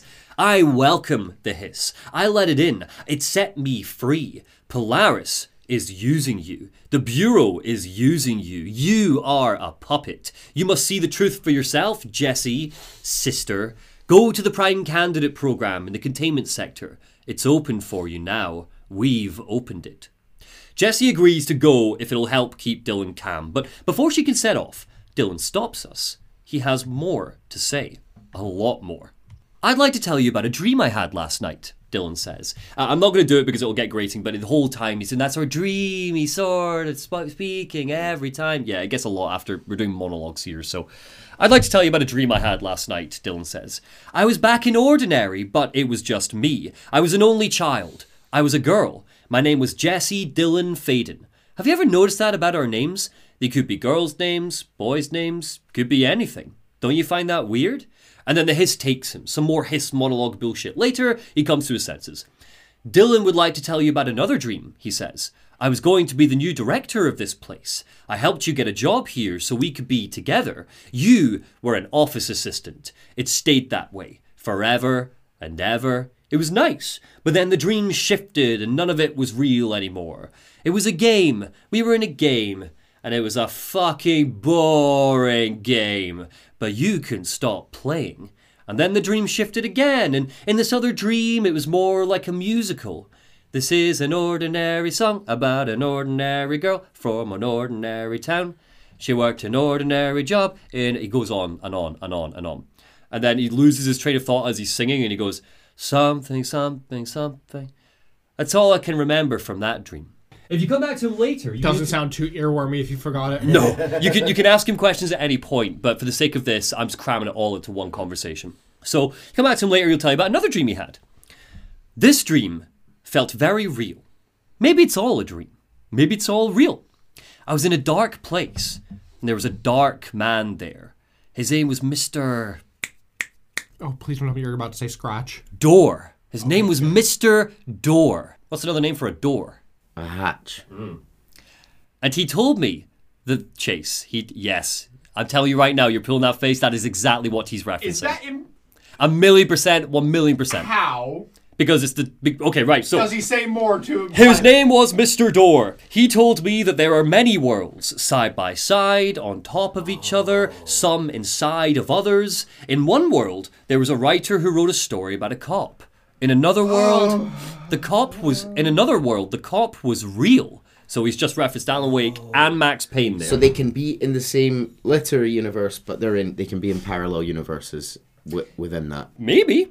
Door said he himself was in all of them at the same time, endlessly shifting between them. Okay, that's fair. It's pretty explicit. That's fair. So my thought is, again, I'm going to finish the monologue. So I asked how I could reach these worlds. I wanted to go there, but he didn't want to help me. He didn't like that idea. What did he know?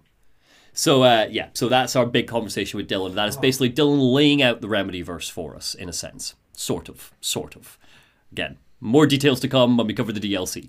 Important for me to note, Door, definitely Hatch. Also, Remedy, by the time they made Control, they were an independent studio. Yeah. Quantum Break, the rights are still with Microsoft. Yeah. Maybe this is their way of taking these copyrighted characters and bringing them in over here. He's now Mr. Door, not Mr. Hatch. I don't know. I don't know. But also, maybe it's just a cute Easter egg. Who knows? Yeah. But, nothing's a cute Easter egg when we're getting this deep into it. Anyway, we're done with Dylan now. He's boring. He's opened up the Prime Candidate program for us. That's all that matters. So, into the Prime Candidate program we go. It's more warped than any other part of the oldest house we've seen before. Office rooms have been stretched out into tunnels. This was where prime candidates for FBC director were groomed.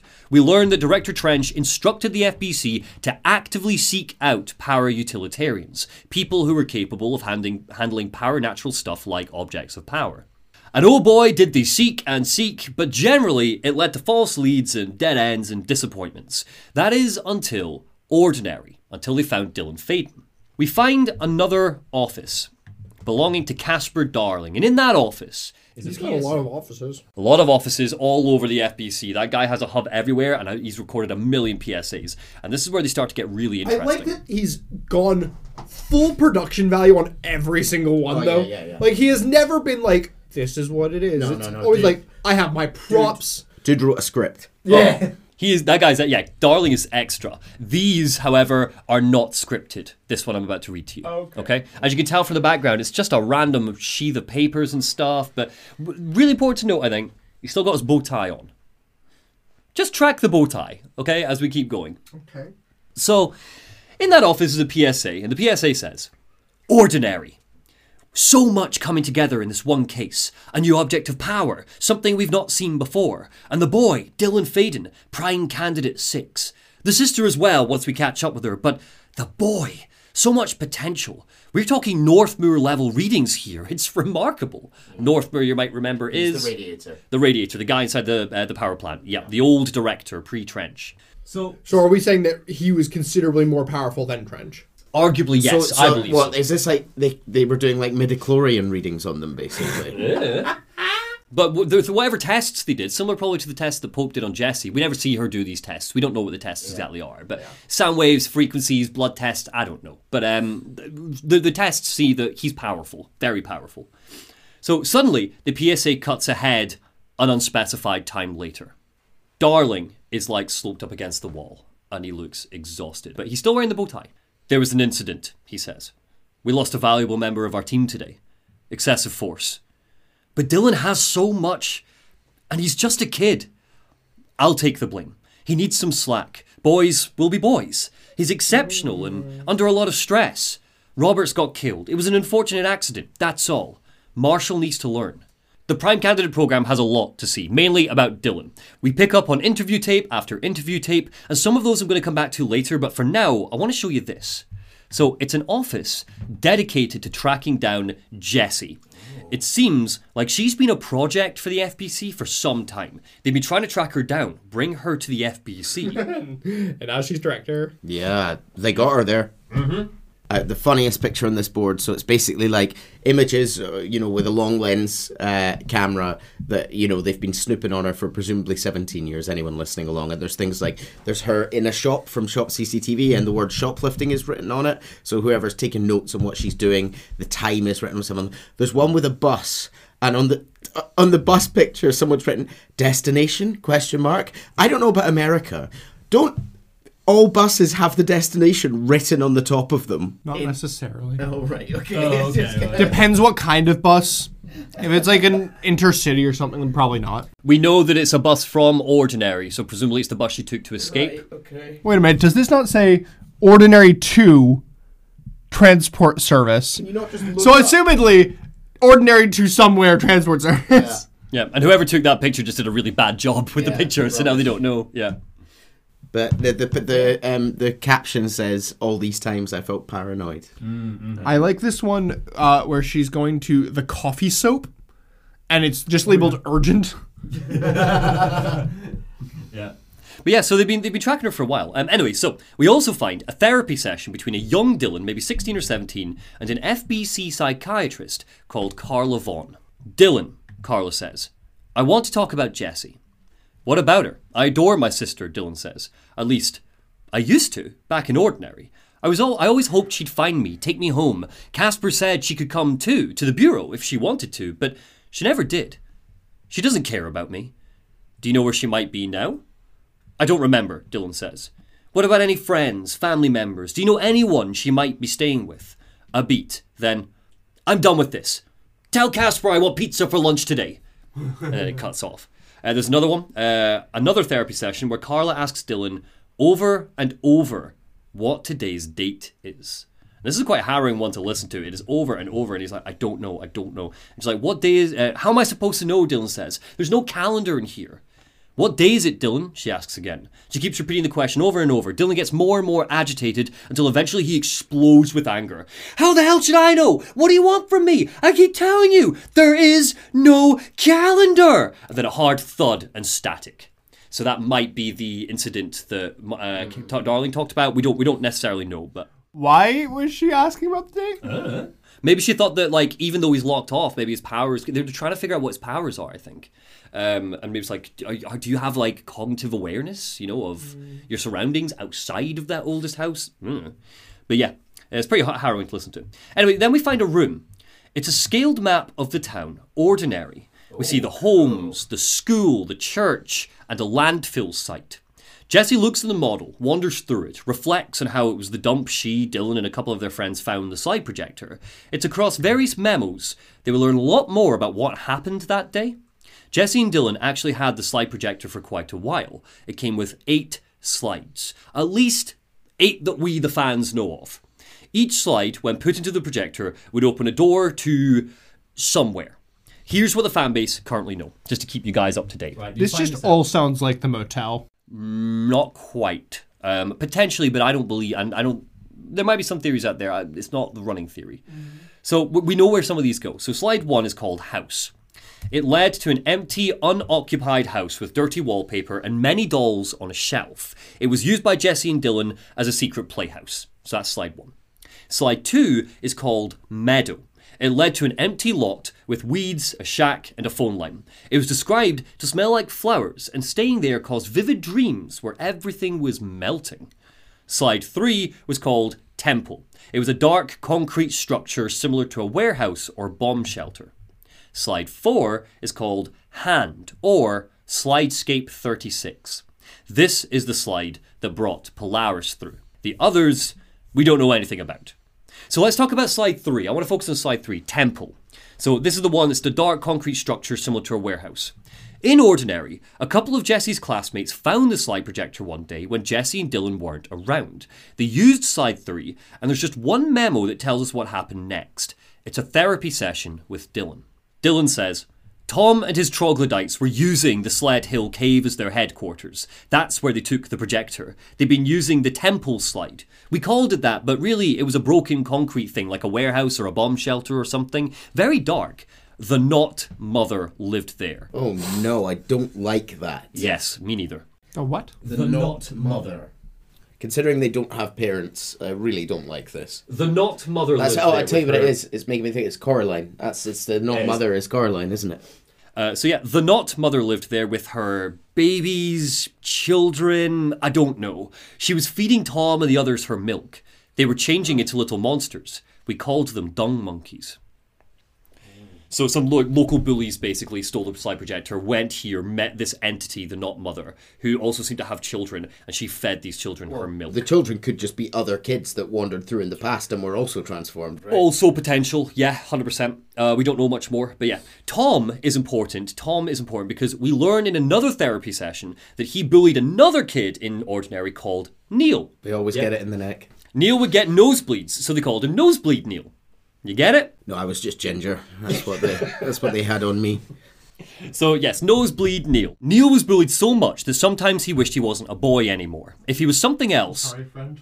Yeah, sorry, Neil. It's okay, you're just taking me back to a place I don't go very often. Well, it's alright, Neil, because if you were something else, then Tom wouldn't bully you, right? It's true, yeah. Yeah, so what would you want to be? Like a bin or a tennis ball. Why those two? I had a dream one time that you were a cat. Go and listen to the Quantum Break episode, everyone. It's very good. So, yeah. As much as I've liked this game, no, not nearly as many jokes as Quantum Break has. It's not silly. There's not too much for us to joke on. It's just quite interesting and creepy, yeah. So if Neil was something else, Tom wouldn't bully him. Well, here's another memo. It's another session with Dylan that tells us a little bit more. It's called Ordinary Altered World Event 4A. There's lots of memos about Ordinary. I'm not reading them all to you as memos, but I've taken the best ones. Jesse and me followed the dung monkeys to the cave, Dylan says. There was a lot of them. More of the kids from town had joined up. Oh, no. It was really scary. Jesse grabbed the projector and we ran as fast as we could. They chased us. I fell and hurt my knee. Jesse tried to help me, but the dung monkeys were coming. They were just about to get us, but then Neil showed up. Neil looked like a dog. Like a melted dog. But I knew it was him. Neil said a lot of times he didn't like being a boy because Tom just beat him up. I think he liked being a dog. Wow. A melted dog. So presumably he went somewhere, probably the meadow, which is where everything's melting. Yeah. And he wished he was become a dog and he was transformed into one, is the takeaway. But how did he get the projector? Oh, I mean, all the kids were kind of meddling with it. It was like Jesse and Dylan's find, and Neil was their pal, I think. But yeah. So long story short, right, just to keep things clear. A bunch of kids got a hold of the slide projector, a bunch of weird shit happened. An entity called the Not Mother made a bunch of the kids go feral, and through it all, Polaris came from one of the slides, Slidescape 36. She latched onto Jesse and told her to burn all of the projector slides to set everything right, to stop these feral kids. Sensible. Yeah. I'm not entirely sure if we're supposed to 100% trust Polaris and their motivations, but that seems like a good call. So, so Jessie did just that. She did exactly what Polaris told her, burnt them. She got all of them. Or at least that's what she thought. The FBC arrived in Ordinary, Jessie went on the run and abandoned Dylan, the FBC took Dylan. Darling and Trench ordered for the entire Ordinary landfill to be transported back to the oldest house. Oh. And because the whole area is now an Altered World event, so everything that's been touched by this experience has been brought back here. They found the one slide that Jessie didn't finish burning. Slidescape 36, the hand. Of course. They brought it all back. Jessie tracks the landfill down inside the containment sector, hoping to find the slide projector nearby, but it's not here. Instead, it's just another PSA from Darling. Darling sits hunched up against a wall of papers and memos, lost in his own thoughts. You can't see it here, but he is missing the bow tie. Yeah. He's just got laid. That's what's happened. I don't think so. Yeah, laid by his adult juice. Dylan's a lost cause, he says. I know I struggled to see this, but we've contained him now. I wish I'd sided with Marshall back when it was just one person, but now there's so many dead. I thought his youth was an asset, but it was too much too soon.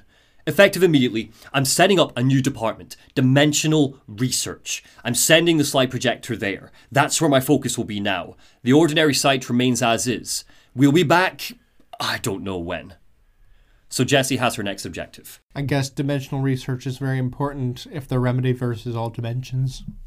Well, presumably the projector is these are dimension, that you're going into other dimensions, right? The rules seem different in these places. 100%, yeah. So Jessie's got her next objective. Get into dimensional research, but that's going to be more complicated than you might think. Part 6. Do you have piss in your sock? I'm sorry, what? I don't like these chapter in the titles. desert, piss in your sock. Look, they're always ATTI references, that's all I'm saying. So, of course they are. Ring ring, it's Director Trench on the hotline, everybody. He's back, he's got something to tell us. So Trench is like, I'm averse to using objects of power.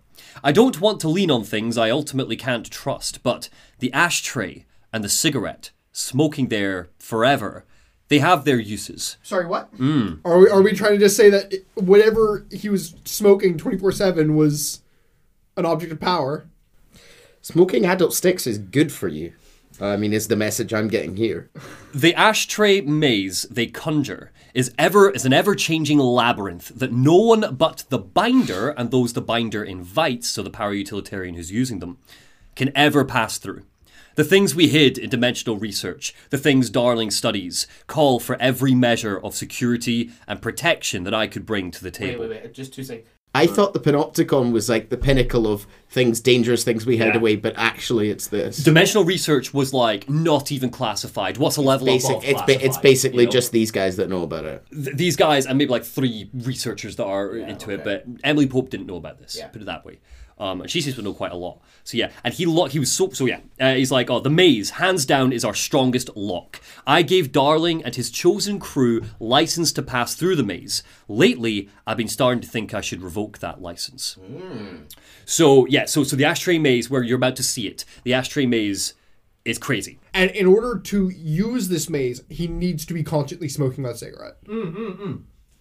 I think he was just a smoker, but the ashtray maze was something that he could binded himself to, probably maybe by accident one day, just by having one finding it. But whatever cigarette is in there is eternally smoking. So I would be surprised if he picks it up, smokes it around. I mean, what? It means he doesn't have to buy more, right? And then just puts it back in.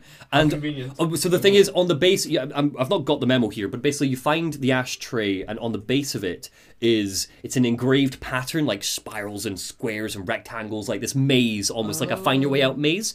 And you can, presumably the power utilitarian can rejig it to be, but we're about to see the ashtray maze. This is the entrance. So Jessie goes and finds the ashtray maze. I see some janitorial equipment sitting outside. Just as Trench said, it is a labyrinth. She takes 5 steps forwards and suddenly the walls will shift and twist around her. It is impossible to get through. It is also really cool. I can't show you this unless it's in motion, but it is really cool. You cannot find your way because the maze literally changes shape around you. So if she's going to get to dimensional research, she needs to get through the maze. But how is she going to get through? Well, first of all, Trench did say that he gave Darling and Co. license to pass through. They're not power utilitarians, so how did they get through the maze? Good question. Number 2 is... Good question, me. Number 2 is... I will answer that question in a bit. Number 2 is ATTI. Suddenly, his voice suddenly kind of breaks through the space. And he's like, Brooke, he says, contact the janitor if you need to get through. So Jessie gives a big sigh, and she's like, oh, okay, this guy. But she sets off back to maintenance, back to the break room where they last spoke. And when she gets there, surprise, surprise, ATTI is absolutely nowhere to be seen. Of course. He's probably off on his vacation, to be honest. So Polaris leads her with a flicker to the corner of the room. ATTI is almost like flickering in and out of reality, and she follows the sound of his humming deeper through maintenance, through the Ocean View Motel, until she finally reaches nowhere. That is literally what this part of the oldest house is called. It's a vast void stretching into nothingness. Columns and columns go on forever in the basement. It could be the size of a lake. No, the size of an ocean. Is that actually what's said? No, I've written that. Oh, okay. I'm just being clever. You must be furious when Chase started referencing that all day before you. Yeah. So Jesse gets on a conveyor. I like how the one time he does it is the one time I'm not amused by it. You've worn it out already. That's But you will spot the trees are kind of bleeding in over the image and stuff, so that's interesting. The biggest thing I've noticed is that they are specifically looking like pine trees. They're very very kind Alan of Wake-y. Washington State. Very Washington State looking trees. Well, He's away on his holiday, remember? So regardless, Jesse Oh gosh, gets yeah, on he's in Watery, isn't he? potentially. I don't know where he is. So Jessie gets on a conveyor lift that carries her over this chasm, and as she does, a song starts to play. It's called the Sankarin Tango. It is sung by Atti's voice actor. It's in Finnish. It was written for this game. And of course, I'm going to tell you some of the lyrics because, oh boy. So, the lyrics go, once I mistook an ocean for a lake. He recited the poem in the mystery's depths. He spent his life under a dark ocean. In shadows he wanders, searching his way to the light to his beloved. Oh man. This is so explicit. Yes, it is. Bear in mind, this is all in Finnish, so unless you're looking up the translation online or are in fact Finnish, you're not going to know what this means. I didn't know. So yeah. So he's like, forever What was your reaction when you first read the lyrics? I read the lyrics for this lore dump. And I went, oh, that's fun, and I put it in. Yeah, okay, keep going. So forever alone, the hero travels deeper into the night. The burden on his shoulders, like a promise, would always be there. In this game, this fool will be beaten down again and again, but only a moment of rest in death is allowed, already called to return. Time shatters. A shot echoes into eternity. Yeah, a little quantum break at the end there. What's that about? So, crazy though, right? I think it's just a bit of fun. Because death's respite was what Hatch described, right? In the states of dying, in between dying. Again, please go and listen to the Quantum Break episode. But the shifters, and he was the sort of prime shifter, were constantly in a state of looping sort of death and undeath, and there were brief moments of respite between deaths. So is that what that's... Potentially. Again, I just think this is cute. I don't think it's like plot. I don't think you need to know this translation for Alan Wake 2 or anything, but it's really interesting that it is this explicit. I love them so much. They're so fun. The kind of lengths they go to put awesome Easter eggs in that most people are never going to know about. So, Jesse eventually makes it across the chasm of nowhere, and the concrete columns start to shimmer and fade to trees like we saw before. And finally, Atti appears. Did you miss me? He says. Did you have piss in your sock? Jesse says nothing. What? Oh, because he mops up the piss. Some of these, well, it's not that. A lot of these are almost like they're Finnish turns of phrase, but they've been translated to English, so they sound ridiculous. Yeah. But, most of English turns of phrase are ridiculous if you didn't understand I've just noticed he's handing her a bit of technology that looks like an old Sony Walkman, and the brand on it is Pony. Oh, I've never noticed it as Pony before. That's fun. Very unlike the Microsoft and Nissan. Oh, yes, from Quantum Break. Those were very explicit. They were very explicit. Yeah, no sponsors in Control, which is great. Yeah. But have you heard the audio quality on the Pony... on the Pony Talk Woman? No, we're not doing this again. We've got enough lore to get through without fake sponsored reads. Lord, brought to you by Pony. Our merch is actually in the description link below. Regardless, so he's like, did you have piss in your sock? And Jesse just doesn't respond this time. She's Good! Like, whatever. And he continues. He goes, now. Bark don't make a wound. You did good.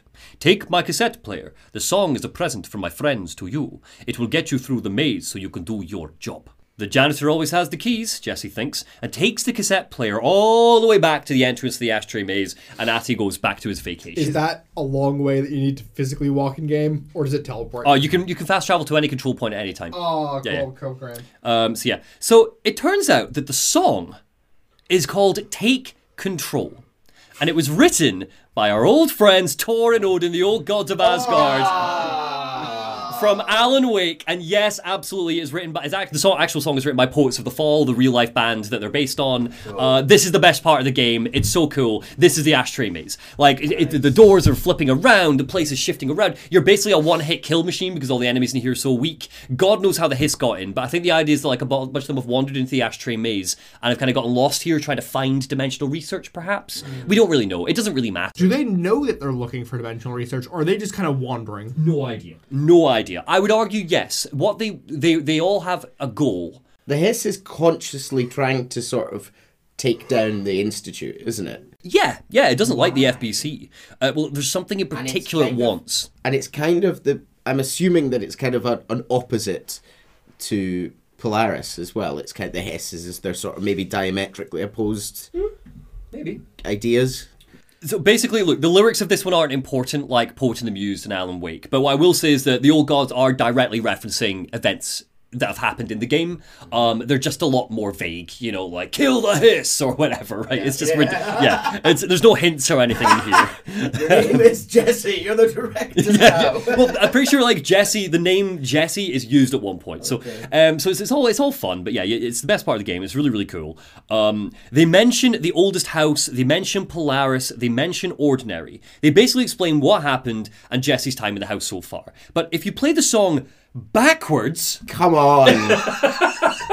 I love this. If you play Take Control backwards, bear in mind this is a single released by a real-life band that goes on tours and things. If you play the song backwards, it leads you to a puzzle that gives you a super secret hotline call that I cannot tell you about right now, but I will tell you about later on in this episode. I just want to keep you on your toes, and I don't want to spoil anything, but it's very fun and very cool. Okay, so... Next, just a little thing, right? Who found that out? I have no idea, but they're an absolute genius. So anyway, Jessie turns on the cassette tape, puts the music in her ears, and bizarrely, the ashtray maze opens up to her. It's no longer looping and spiraling, it's now leading her right to the door of Dimensional Research. Before we get to Dimensional Research, just want to flag Atti's line.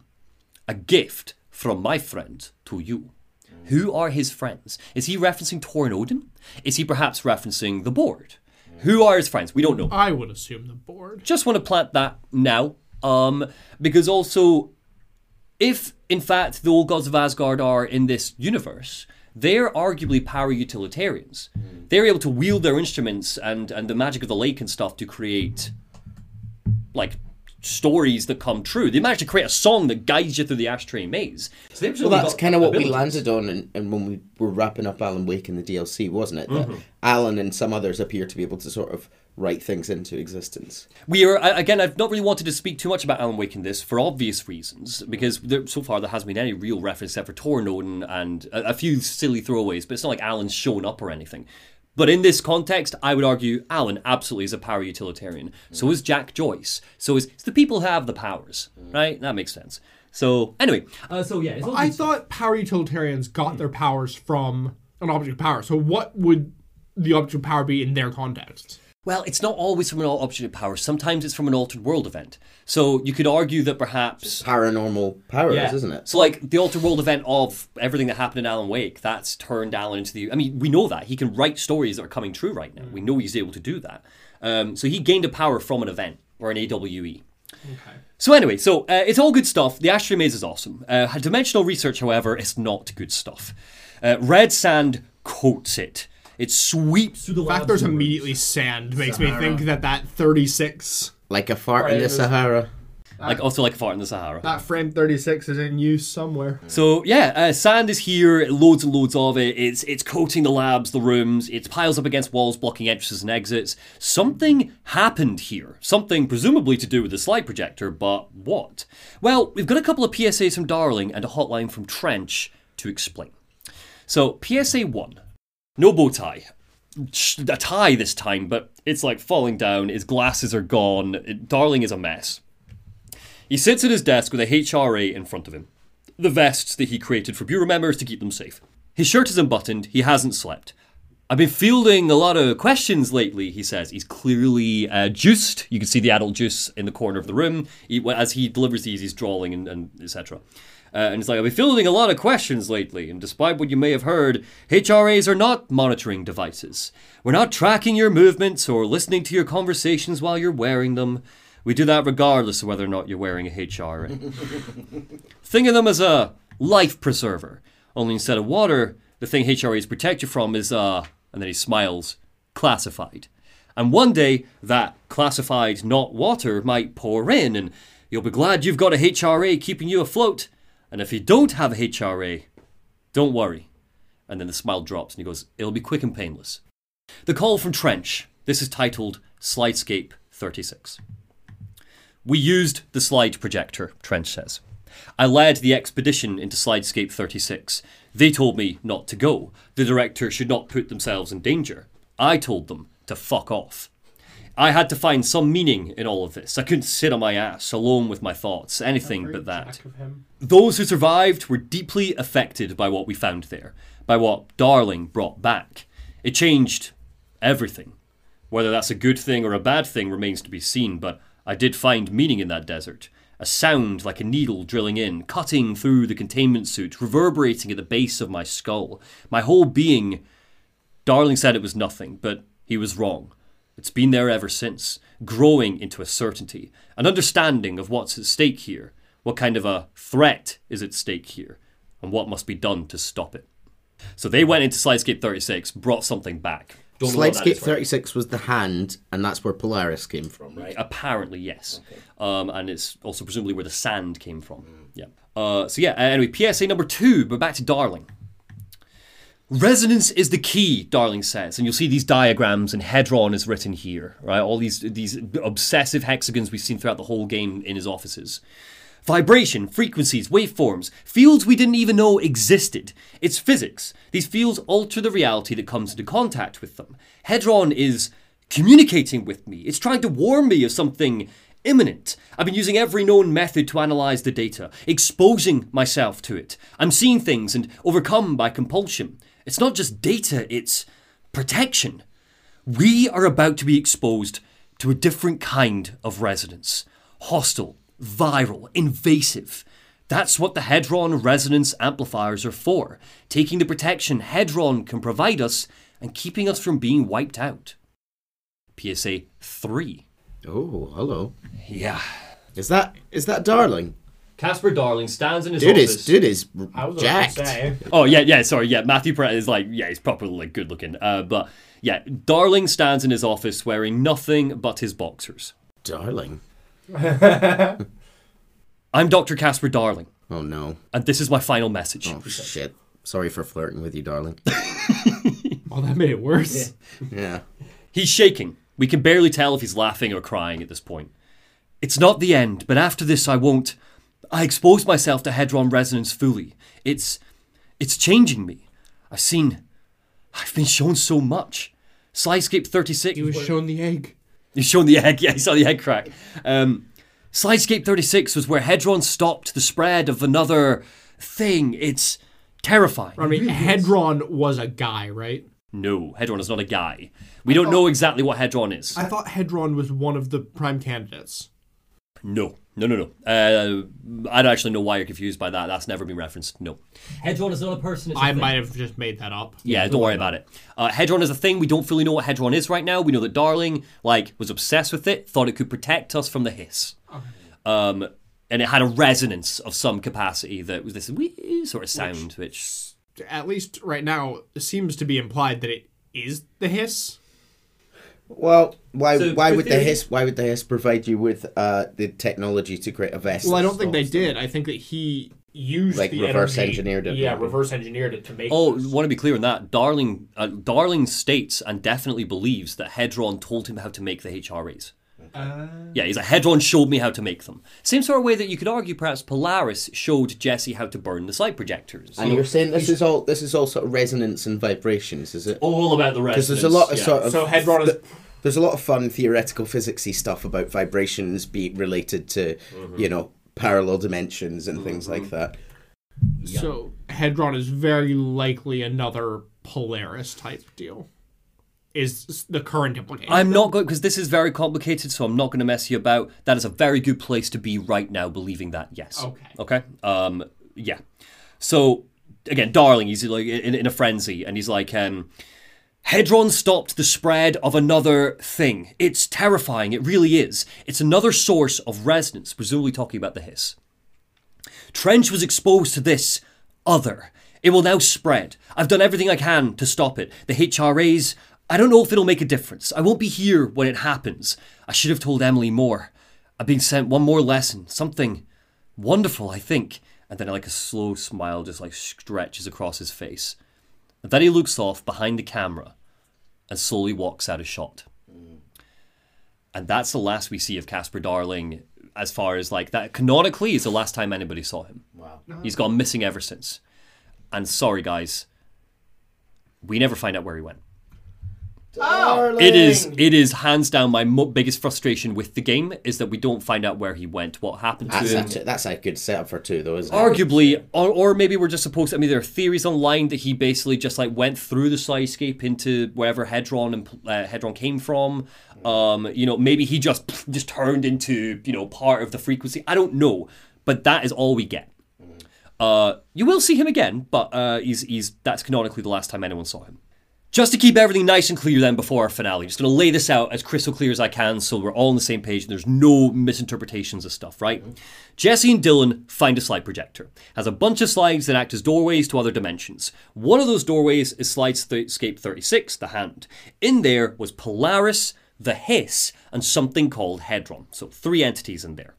The FBC brought it all back and started their experiments. Trench and Darling went into Slidescape 36, where Trench encountered the Hiss resonance, and it changed him somehow. If you're paying attention to any of the Trench hotlines as we've been working our way through it, you'll notice he's becoming more paranoid. More and more paranoid. So he was always a paranoid guy, but the understanding is the Hiss did this to him. So it changed him. It made him paranoid. Darling brought Hedron back to the FBC to study it more, and Hedron seemed to warn Darling that the Hiss had made it out of Slidescape 36 and into the oldest house. It showed him how to make HRAs to protect everyone, and then showed him one final thing, leading to his disappearance. So Jessie pushes through dimensional research, and she finally finds it. Hedron, we get to see it. A huge multi-sided metal orb with satellite dishes surrounding it. That looks familiar. It looks a little bit like the countermeasure, arguably. Yeah, it does. There are also a whole ton of control beacons in here. Oh, there are. Yeah. So this is one place they really didn't want getting mucked around. So a huge multi-sided orb with satellite dishes surrounding it. It's a massive chamber, and the Hiss have followed Jessie here. They're desperate to destroy Hedron. Jessie thinks that Hedron must be what's keeping them inside the oldest house. Lockdown or no lockdown, the Hiss is a resonance. The idea of it could breach the walls at any time. So this is the one thing holding it back, it seems. Polaris goes apeshit. She's trying to connect to Hedron somehow. She desperately wants to get in there to see it. Jessie clicks. This is why Polaris brought her to the oldest house. She needed Jessie's help to infiltrate the FBC so she could be reunited with Hedron. As to the exact nature of Hedron and Polaris, this is where it gets really, really messy and really sciencey. I don't really know nearly enough about physics or how sound waves work and stuff, but again, listeners, I'm going to direct you to Gaming University. He's got a couple of cracking videos on it. It explains a bit more. But just so we're all on the same page, think of Polaris and Hedron, this is how I understand it, as 2 entities that love each other. Hedron is keeping the Hiss at bay, Jessie wants to save it, the Hiss wants to destroy it. It's so that we can enjoy the rest of the story is simple enough, right? So big fight. Jessie battles waves and waves of Hiss, the Hiss tries to corrupt Hedron, they try to make it a part of their hive mind, Jessie thinks she's able to hold it back, but the numbers are too much. The Hiss penetrates Hedron. Polaris tries to go to Hedron's rescue, but the Hiss is too much, and just as Jessie flies up to help, it's too late. The Hiss takes over Hedron and Polaris. The screen fades to black. And Polaris. The screen fades to black as we hear Jessie's voice tremble. Hello? Polaris? Where did you go? And without Polaris to protect her from the Hiss gets into Jessie. You are a worm through time, Jessie says. The thunderstorm distorts you. Happiness comes, egg, etc. Egg! The screen bleeds red, a manic grin spreads over Jessie's face. And guys, the credits roll. I'm sorry, what? Excuse me? Yep. That is straight. There's no other endings. That's just the end of Control. The credits roll. They That's roll. not the end of and they Control. roll, That is not and they roll, the end of it. And they roll. Wait. Yeah. Wait. And they roll. Go back. These are What funny. do you want? Game director, leave. Oh, that's strange. So it's almost like, I've never noticed that before. This isn't the end of the game. No, it's like, so, wait a minute. So we got the credits, and, Charlotte Randall, she played Riot Underhill. But Leave played Frederick Lanson. That's strange. Why is Leave coming up? Huh. That's weird. And now that there's lots of, weird text here, frequencies that are, bleeding into the credit. That's strange. This is, I wasn't expecting this. Anyway, so we're playing as Jessie. We're not done. Big shocker. The credits roll and roll and roll. It all gets very meta. And we're playing as Jessie in the central part of the FBC. Well, she's in actual office clothes now. Director. Taking her director role very seriously. So yeah, the credits bleed away, big fourth wall break moment, and suddenly we are playing as Jessie.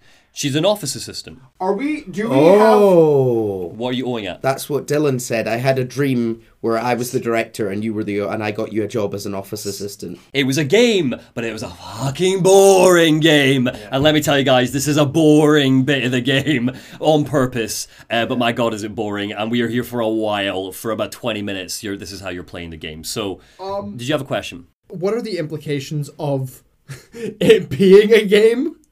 Is this known in the universe that it is a game? I think it's just a cute meta thing. Okay. I wouldn't Just cling to that. Yeah. I think there's enough meta stuff that actually matters to cling to right now without thinking like video games and is it all a game and are the characters, etc. We'll save that for Kingdom Hearts 4.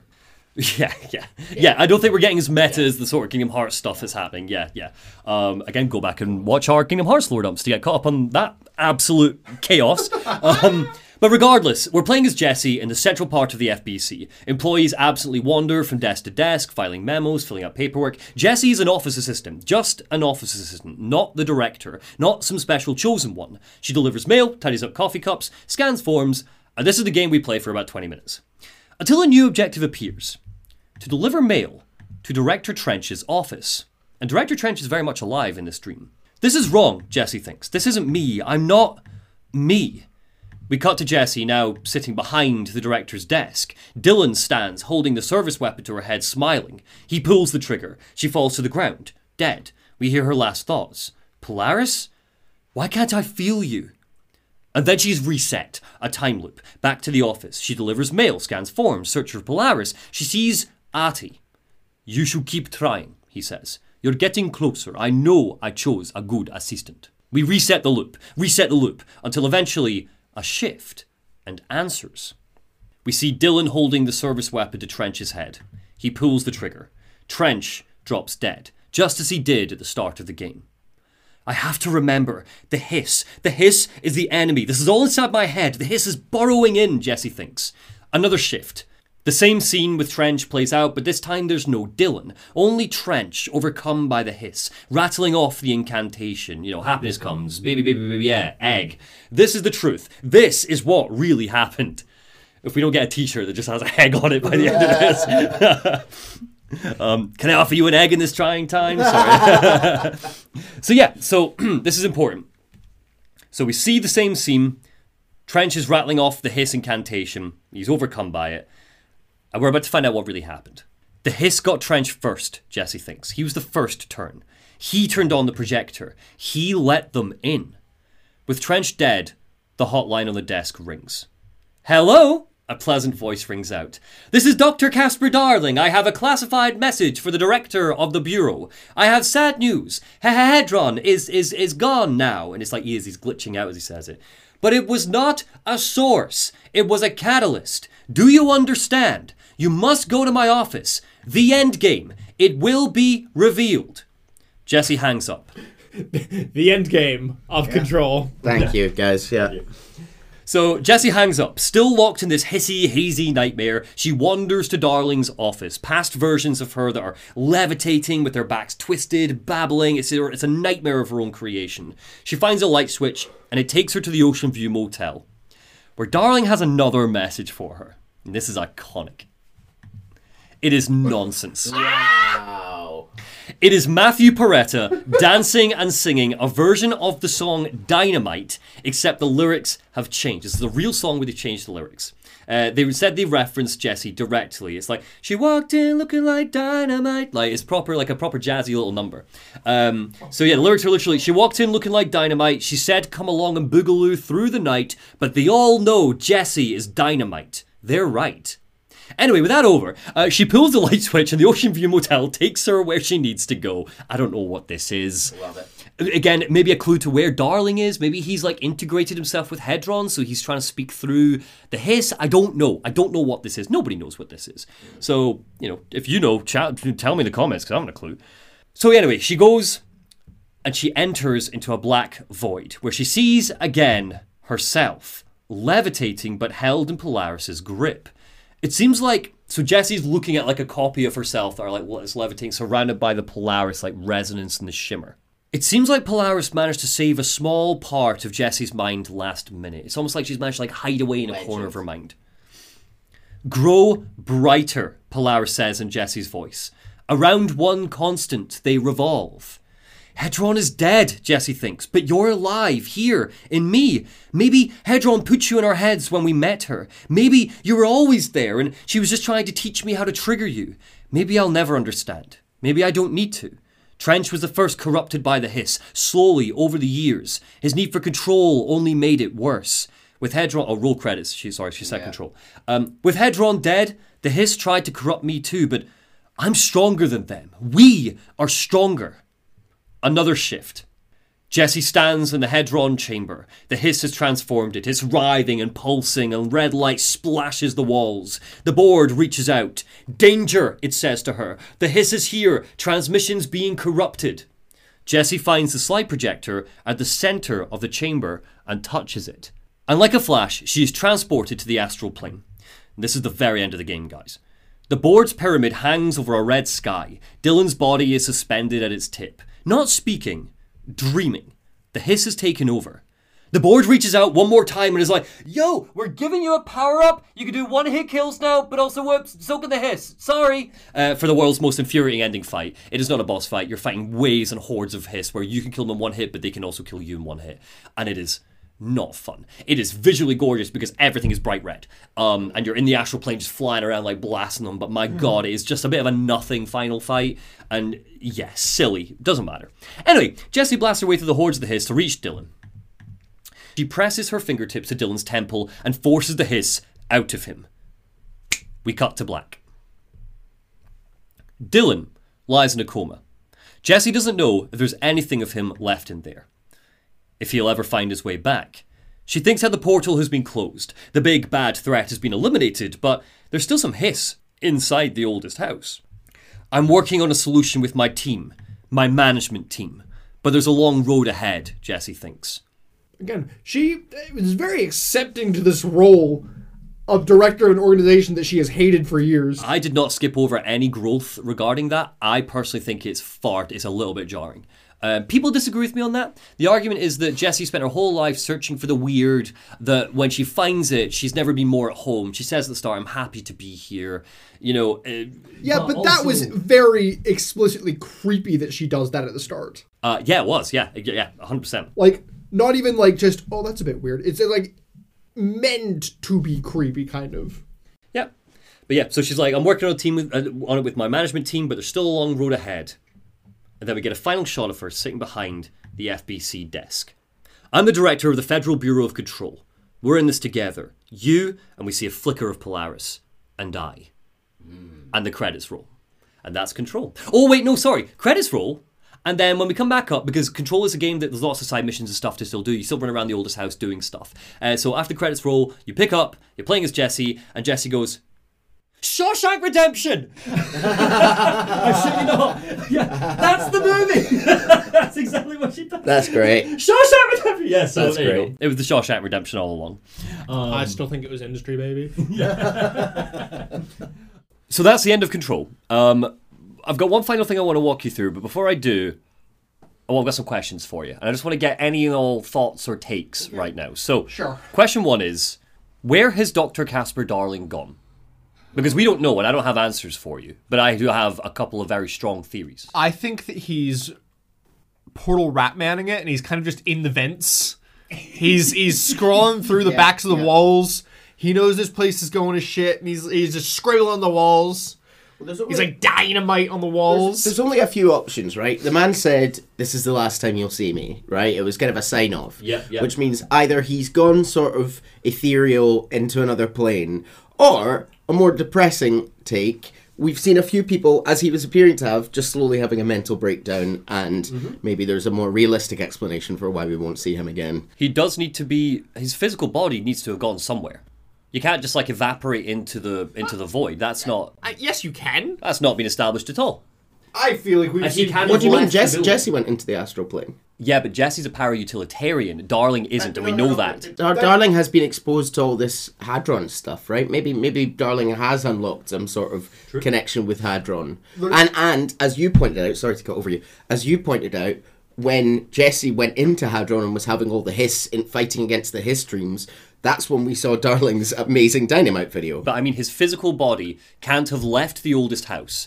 It could have. Okay, yeah, sorry, you're right. Because it was on lockdown. Was it on lockdown when that? Was it on lockdown when that happened? Because he broke down. But it was on lockdown and Jesse got in. Yeah, but Jesse only got in because Polaris had the special resonance. But he had Hadron, which has a special resonance. Hey, you're not wrong. That's fair. So here's what I think happened to Darling, right?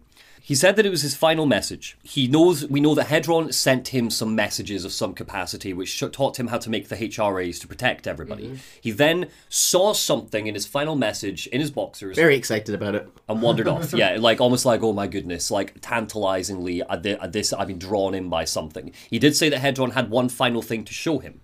I think, and I'm not alone in this theory, but it is not concrete, I think he climbed inside Hadron. His physical body climbed inside that big sphere at the end that blew up. Yeah. He climbed inside of it. But then, when the hiss got in, and it destroyed Hadron, and Hadron basically died, it essentially zapped Darling into another plane. Particularly, I think Darling is kind of everywhere and nowhere all at once now. He's everything everywhere all at once. Why that one? Why sure on getting zapped to another planet. Why is he suddenly everywhere, nowhere all at once? Well, the idea is just that because the frequencies can, through the use of other altered items, like we saw with the projector, we know that those frequencies can cross dimensions in using other tools. Maybe it's not that he's everywhere, but I think it's important to note that he was able to call Jesse via the hotline after we destroyed Hadron. And we know that the hotline is a link between other dimensions, basically. Yeah. Yes, and that's really important. The hotline it almost like picks up the final thoughts or the vibes of para-utilitarians. So we know that Director Trench can communicate, so directors can communicate with us, and we know that Darling can, and we know that the board can. They're the only three people so far who've been able to communicate. It's pretty much impossible, right? Or it's not impossible, but it's very unlikely that whatever happened to him isn't related to the connection with Hadron. It's got to be related. Yeah. I think it's got to be related, yeah. I just think that I think he's in the sequel. I think that Darling is going to become important in the future. I mean, surely. It's got to. But you can't like get rid of the main scientist guy giving you the clues mysteriously and then not address it. He's also a huge fan favourite. I mean, he's in the game for maybe about 30 minutes. If you combine all of his PSAs together, that's the only way you see him. I'm still recovering from that picture of his shoulders. Oh. I mean, really, I can't express anyone listening along. We did take a short break, and I've watched the Dynamite music video probably about 30 times now. It's incredible. It is incredible. Cool. Okay, so fine. Darling theory sorted. Second question is, what's the deal with Ati? I think he's on the board. He's on the board. I think that he is some form of physical, in this plane, manifestation of the board. I think that's a very good shout. There's definitely a connection with the board, but I think it could be from a slightly different perspective. I think Ati is sort of like the building, like a manifestation of the building. Oh, he's the oldest house. I think Ati is kind of an everlasting being, because like he said he was going on holiday, but you know he was there as well. He appeared to us later on. Yes, but I think that's particularly important. He did go on vacation, but Jesse was able to almost find him through the oldest house. And bear in mind that the oldest house is bigger on the inside. It has portals, in a sense, what we call thresholds, that can lead you to other areas and planes of existence. He is literally my theory is, I think he's literally the caretaker in a very sort of mystical sense. He is. Yeah. He maintains if he's not a manifestation of the building, he's a sort of magical being who is responsible for the building and making sure people find their way and making sure there's a director in charge and making sure everything's running. And to be fair, could also simultaneously be a connection to the theory of him being on the board, because they didn't find the board until they found the house. I think they go hand in hand. So I think they are like the building kind of, the board are helping the building to remain, uncorrupted and are essentially running it. Exactly, yeah.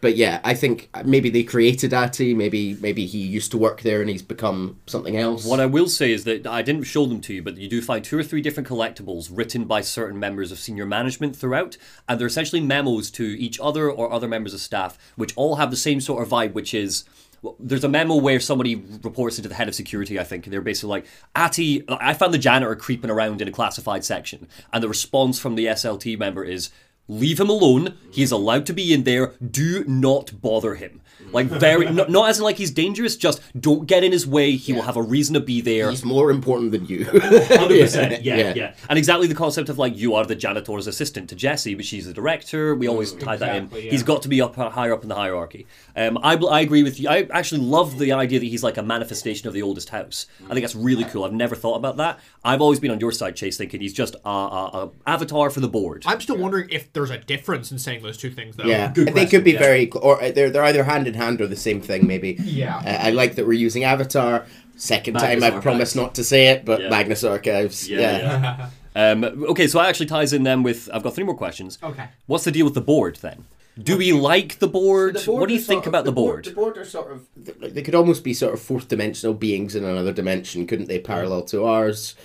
Why do they care about maintaining the house and containing supernatural events? I don't know. To maintain stability, they don't want the hiss coming through and messing everything up. Because bear in mind that the Hiss is just one of many, potentially millions of entities. Yeah. It's not like the Hiss is the big bad or anything. It's I just feel one. like, as of right now, I'm indifferent to the board. Like, they've given me zero reason to be like, you're suspicious, but they've also given me no solid reasons to be like, oh, we're pals, we're best. Would you say throughout the game, because obviously you can't cover 100% of stuff, especially in a game where there is so much collectible side stuff. Yeah. Would you say the game gives you any kind of reasonable hints to what they are? Or is it just sort of, they are mystery things? Right now, no. Soon. In the next episode, you might... no, you're not going to get concrete answers, but you're going to get more board stuff. Cool. Okay. Love it. But for now, theory on my part is... And we didn't really talk about this at all because, my God, there was so much to cover. But now that we're wrapping up with theory stuff, something to make you very aware of. The collective unconscious is incredibly important in Control. This it's a Jungian concept. So basically, the collective unconscious, in case you guys don't know, or if anybody listening doesn't know, is belief that through our collective, we attribute properties to something. There's the Community sketch that I think is always does it quite well, where he picks up what's the name of the main character in Community? Jeff. Jeff picks up the pencil and he goes like, I could call this pencil Steve, and he breaks Steve in half, the pencil. And everyone goes, oh! And he goes, and a little part of you dies, just a little bit, because you've attributed characteristics and properties to this pencil collectively. It's that idea that we all do, we attribute things to it, There's a collective consciousness, you mean, with a sort of shared experience and unconscious opinion. Think about the floppy disk with the launch codes for the nukes. That is kind of how that was created, in a sense. So it was people have put so much psychological awareness of what this could do, has attributed it through our collective consciousness. Has given it properties of some capacity. Right. But also sort of psychosphere stuff almost, is it? Yes. Yeah. But it can't just happen on its own. It's like there's a book, say, I'm looking at The Stand by Stephen King, and it's not like we can attribute properties to that and it will suddenly come to life in the universe of Control. Something needs to almost be the catalyst to give it magical properties. The question now is, to use that floppy disk example, that had the properties of being able to give you launch, right? Because you could launch nukes using it. It had the codes on it. But there's lots of other properties you could give to that floppy disk. Radiation. Maybe the property it has should be that it gives someone radiation poisoning because nuclear codes, right? So why is it those properties specifically? Because it works better for the video game. It does, but it doesn't. But you find a lot of examples of stuff that isn't like superpower stuff. It's silly stuff. And you could say that it's potentially because it's something that was utilized by the humans for those humans to perform said action. The humans weren't performing radiation. The humans were performing launch. Well, they were performing bomb was the main thing, weren't Well, they? okay, I'm going to counter that then with the anchor, which is one of the... Remember the big anchor with the clocks and stuff? Yeah. And the takeaway with the anchor is that thing's magical property is that it speeds up time, potentially. Yeah. How would an anchor possibly have that sort of property? There's probably a reason. But... I mean, is there also just, the thought that maybe they're wrong about this whole collective unconsciousness theory? True. They might just be wrong about that. True, but what I would say is that the entire game keeps repeating that ad nauseum. It is a concrete rule. Maybe Sam Lake isn't as smart as he thinks he is. No chance. Let's try and apply this theory. I'm sorry, I love you, Sam Lake. Let's try and that dude is literally Max Payne. He will fly through the air and shoot you with 2 guns. Let's try and apply this theory to the lake then, which is something we've talked about as is it an object of power? Is it an event? So let's assume then that this lake, people have been drowning in this lake in this small town with this very superstitious little town for hundreds upon hundreds of years. Mm-hmm. Does the collective consciousness about the sort of superstitions around the lake imbue it now with those magical properties? Probably. to have made it? It's now not just a place you drown. It's as Chase likes to say, it's a place that noms you. Yeah, potentially. But so to go back to the board, this concept of, to go back to the floppy disk for a sec, like it could be radiation, but it's launch. Why is it launch? My belief is that the board decides. Oh. I think the board chooses what properties certain altered items have. I don't think they affect any altered world events or anything. So what, they just... Why would they do, like, give something the property to give access to the hiss, you know? Mm. Why would they have it all contained in a building? I don't think they necessarily... Well, no, so I don't think necessarily that the board, you know, was like, oh, the slide projector will let the hiss through. They just went, oh, okay, dimensional research, portals to other worlds, this will be handy for whatever reason, and the hiss to control. So you're saying that they decided that the fridge would eat people if they didn't keep looking at it? No, because the fridge didn't eat. That's really important. It's going to lead to my next question about the former then, and what you think of the former, because, really important there, the fridge that ate people, that had the former inside, that Jesse went inside to battle, the dissenting member of the board, whatever that was, the only reason the fridge ate people is because the former went in and changed the properties of the fridge. Same with the flamingo. The flamingo didn't have the properties of like eating people. The flamingo had the properties that the flamingo can control the weather. Right? I absolutely forget that. So it's a plastic flamingo. It's an object, not an animal. And so, but that's important. The flamingo, right? The flamingo has the properties of changing the weather. It doesn't have the properties of eating people. But the former went in and almost nudged the flamingo to have different properties. So, and maybe, and I'm just planting this seed now because everything I'm saying might be absolute nonsense, right? But these are theories that I have. We know that the former is a dissenting old member of the board. We don't know more. You might learn more soon. But we know that it got kicked out of the board. So my belief is if the former has the ability to go in and change altered items' properties, members of the board presumably do as well. And they collectively decide, right, this is going to be this. But maybe the former thought that the altered powers should be something else. I don't agree with all of, or rather, I don't like all of it as an explanation. That's fair. I can fully get on board with the fact that the board has the power to modify the properties of the. I don't like the thought that, you know, an altered world event happens, and they something or like Skype notification. It says altered world event.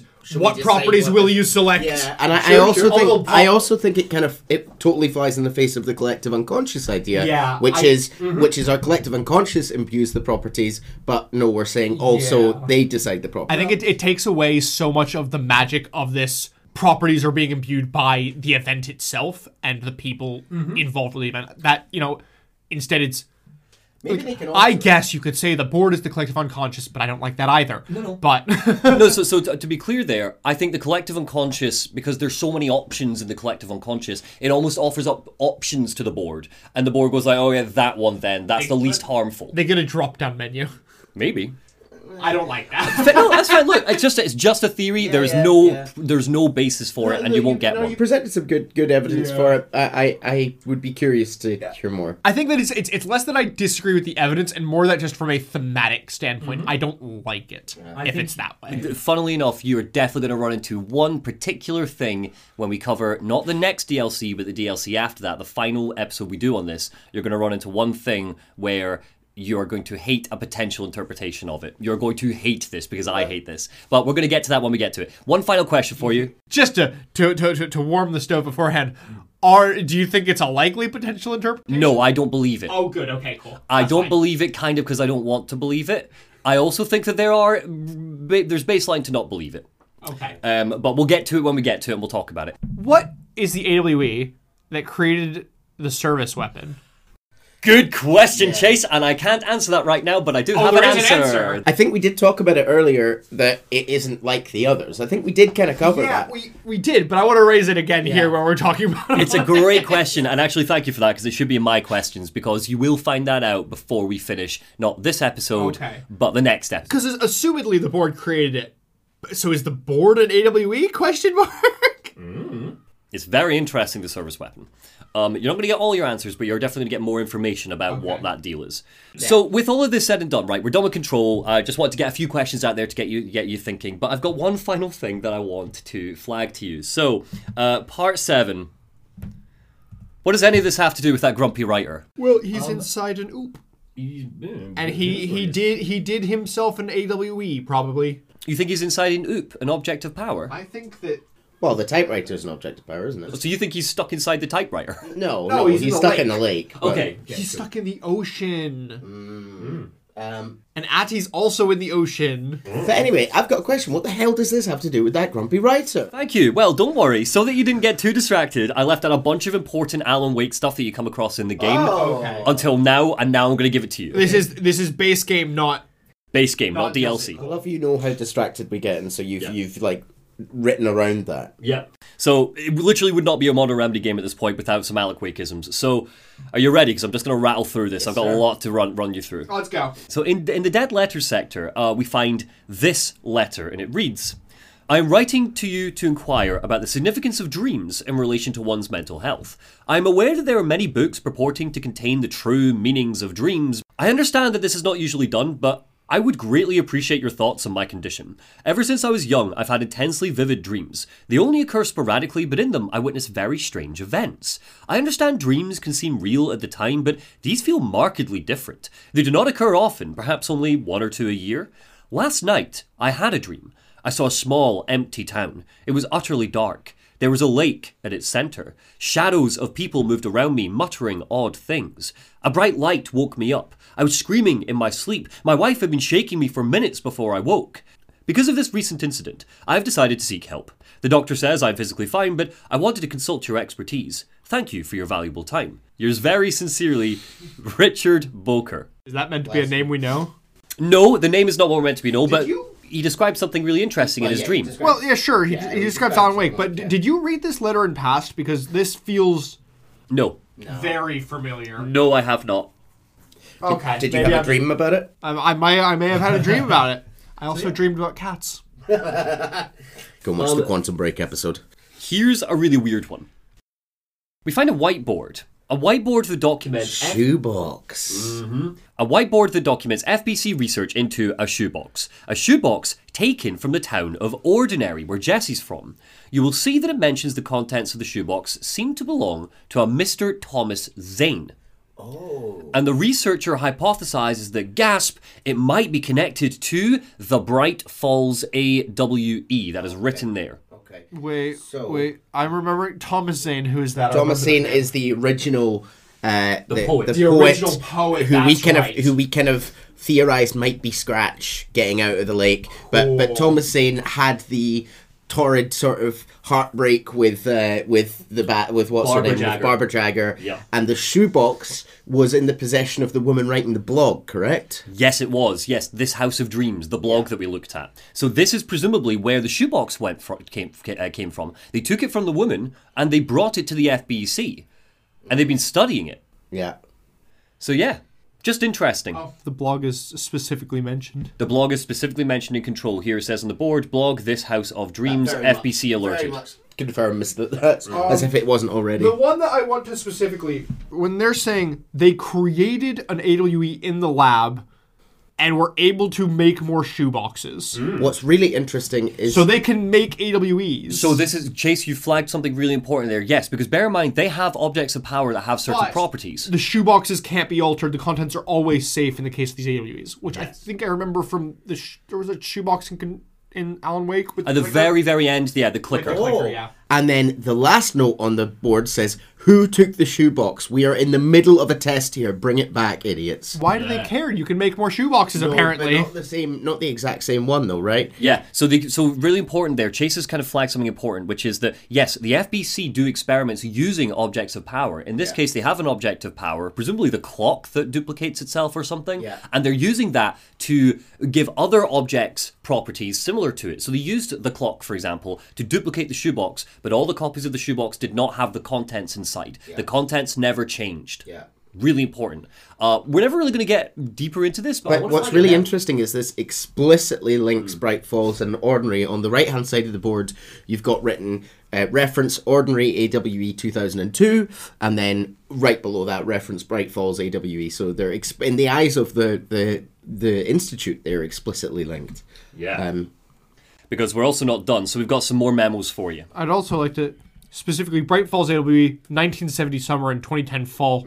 So potentially that was the Zane incident in the 70s. And then, Yes, yeah. definitely. And if you remember, well, potentially Zane, but more likely probably the old gods of Asgard. Remember in the 70s, they were running rampant with their music. So it's probably... So there's potentially a third one that the FBC doesn't know about. The original one with Zane. I think... Potentially, and I might be wrong on this, but I'm pretty sure the 1971 is the same one. Well, I'd imagine it happened at the same time, almost. Barbara Jaggerson, a sort of older woman in 2010, right? Well, she's a sort of spectral figure, but it would make sense that it's about 1970, right? And like they all knew who the old gods were at that time, so it could be the same one. But they've literally written, I've just seen connected AWE's ?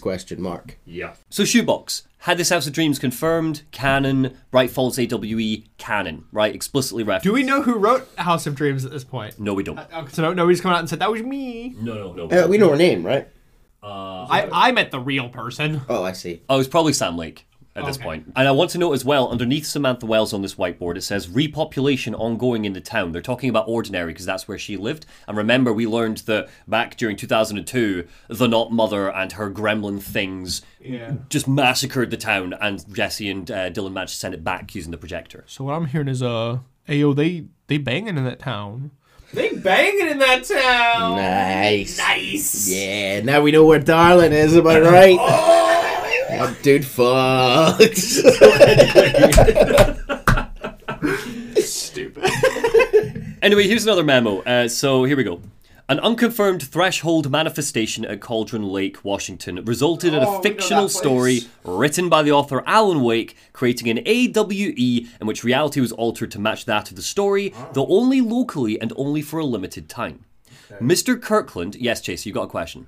Alan Wake created an AWE. Yes. Using the typewriter, using his manuscript, the AWE was his story coming to life. That's been called an AWE. But that means that... So assumedly there was already an object of power in play that was then used to create a secondary AWE. Yeah, because you can't say that a magic event happening was the AWE. The AWEs create the magic events. Yes. That's chicken before the egg. No. I know AWE is just an altered world event, right? But those have thus far been always listed as like kind of natural, just happenstance. They're just events that happen. Not magical. They create the magic. Yes, but also it's important to know that an altered world event is not really like a natural disaster. Normally an entity creates an altered world event. In this case, the Dark Presence. But not a magic one. Well, the Dark give me an example of another altered world event created by a magic thing. It was always... No, I do. Ordinary. The Not Mother was the entity that created the AWE in that situation. She came through, she caused carnage. That was the event. And it was the object of power that brought her through, much like in this case. Exactly. No, but much like in this case, the object of power is being used to create an altered world event. But that's my point, is that there is a... Alan is the entity, arguably. But that's my point, is that this was one spawned... This altered world event was only created because of an OOP. But how was that OOP created? Well, there was already the Dark Presence and the lake. The lake was already magical. There was already a bunch of... The Dark Presence touched the typewriter and gave it the magical properties to let Alan... And Thor and Odin had already created an altered world event. Regardless, Chase, I think the point you're missing is, right, this concept of a threshold I think is important. Cauldron Lake is a threshold. That's what they're saying, which is a magical place, basically. So you've got objects of power, which are things, you've got alter-world events, which are things that happen, and you've got thresholds, which are magical places. The lake is a threshold. And that terminology is presumably going to come up quite a lot more. Threshold is interesting because it once again gives the idea of on the edge of something else, like a dimensional gate. Which makes sense, because Alan is basically, could be said, is in another dimension, stuck in another dimension. Yes, and before I continue with this memo, I also want to flag very quickly, this concept of thresholds. The oldest house has millions of thresholds inside it. Again, it could go on. The Black Rock Quarry. You go downstairs and suddenly it's nighttime. That's a threshold. They're weird magical spaces. Yeah. You can travel to them through the oldest house, but particularly you travel to them through... The motel. The motel, absolutely. Any ones that are like really far away, basically. Yeah. And so potentially the Ocean View Motel can link... You could walk through the motel, and you could end up in Cauldron Lake if you wanted to, is the supposition here. I want to raise one sticking point for me. Assumedly, this being here as the Bright Falls AoE that specifically mentions and confirms Alan Wake, confirms this to be in the same universe. Yes, we already knew that. But where I have issue is this would have happened before they had opened the Department of Dimensional Research. And... Delon specifically mentions Alan Wake is from a different dimension. Dylan? Dylan. No. Yeah, I see what you mean. Okay, so what I will say, number one is, Dimensional Research were not the ones investigating Alan Wake. You will find out who was. That's fine. My point being with that is they didn't know about dimensions yet. Well, it's not so much they didn't know, they weren't researching it. And also, you can just make up... Dylan knew stuff that no one else knew. He had access to Mr. Hatch, he has magical, mystical superpowers. But this shakes the foundation that we laid earlier about the Remedyverse being parallel dimensions. Oh, it does. Because if this isn't a parallel dimension, to be fair, because he said Hatch was like, Hatch is connecting all of these parallel dimensions like Alan Wake and Control. So this is like, oh no, they're not parallel dimensions, it's the same dimension. No. To be fair, I was always under the impression I came into Control with was that Control and Alan Wake are in the same Earth, the same exact plane of reality, and that Quantum Break is in a different dimension. Which is what the Hatch appearance kind of gives you the impression of. But that's not what Dylan said. He said that Alan is in a different dimension. He's in the lake. Chase, you're completely misunderstanding what Dylan said. No, I'm not. No, you are. Dylan said, I can go back in the script and I'll find it if you want me to, but Dylan said that he had just had dreams. That's all he did. And Hatch just said that there are worlds that were on top of each other, side by side, inside each other, worlds upon worlds upon worlds. I'm going to go back and read it later, because I can almost guarantee that he said Alan was in one of those worlds. Alan is in one of those worlds. He's in no this world. In Earth. But he specifically said that Alan wrote Max Payne in one of those other ones. Well, yeah, there are multiple worlds, multiple Alan Wakes. No. Alan wrote about a crime writer, a detective. We just went, oh, Max Payne, that's fun. But what he wrote was Alex Casey. Yeah. And the running gag almost is like, oh, Alex Casey, Max Payne, maybe they're the same person. Okay. In another world, the crime fighter, the detective that Alan wrote about, the cop, he was real. That's what Dylan said. So Dylan could go, yeah, in another universe there's a Max Payne, I guess. It's just a little Easter egg. Don't cling too much to the Max Payne thing. We haven't even talked about Max Payne. I wasn't even clinging to Max Payne. I was just clinging to the cop story. Yeah. I just forgot that he was written and named Alex. But we're not. But look, your things you're saying right now are about to get answered. Fine. So let me continue. Right. So back to the memo. So Mr. Kirkland, the head of investigations, they were the ones investigating Alan, the investigation sector. He was alerted on September 13th, 2010 by ex-Bureau agent Frank Breaker. Who is Frank Breaker? Do you remember? He was the crazy FBI guy, right? No, that was Agent Nightingale. Frank Breaker has a daughter. Sarah Breaker. Sheriff Sarah Breaker from Alan Wake. Yeah. This is Frank, her dad, who you remember in Alan Wake, Sarah told Barry to call a list of names, one of which was Frank. Okay. And presumably Frank's first port of call was to tell the FBC that, hey, there's an AWE happening again at Cauldron Lake. So he was an ex-Bureau agent, her dad. So that's kind of just a fun little tease, but there you go. So he told the FBC that there was an AWE, blah, blah, blah. It referred to events investigated in 1970, 1976, and 1978. So we have 3 AWEs potentially that happened in the 70s. Before Alan Wake. One is Torrin Odin, one is potentially Thomas Zane, and another one we don't fully seem to know about right now. Okay. Breaker had received a call from Barry Wheeler, as we just discussed, so an Alan Wake's literary agent, so it's nice to have a bit of Barry popping in. Anyway, a Bureau field team arrived at the site 2 days later, only to confirm that the event was over. Interviews were conducted. 76 and 78 were both torn, Odin. It says later. Yeah. Cool. Yes. Interviews were conducted. Refer to the 1970 file, Thomas Zane, 1976, 1978 files, Odin Anderson, Tor Anderson. So yeah, Odin and Tor must have done it twice. Good job, guys. Love those guys. So Alan Wake was believed to redacted... Again, it's so redacted, these reports, but was believed to redacted instigator. Probably Alan Wake was believed to fight back the instigator, stop the AWE. Eyewitness reports highlight an old light switch, possible object of power, that redacted missing. So that went missing. Wake, so that we can't find the clicker. We don't know where that is. So Wake was not found at the scene. Reports claim he dived into the lake, but no body was recovered in the search. Okay, so that's we kind of know all that, but it's just making it canon. Luckily, however, this memo does come with a supplemental.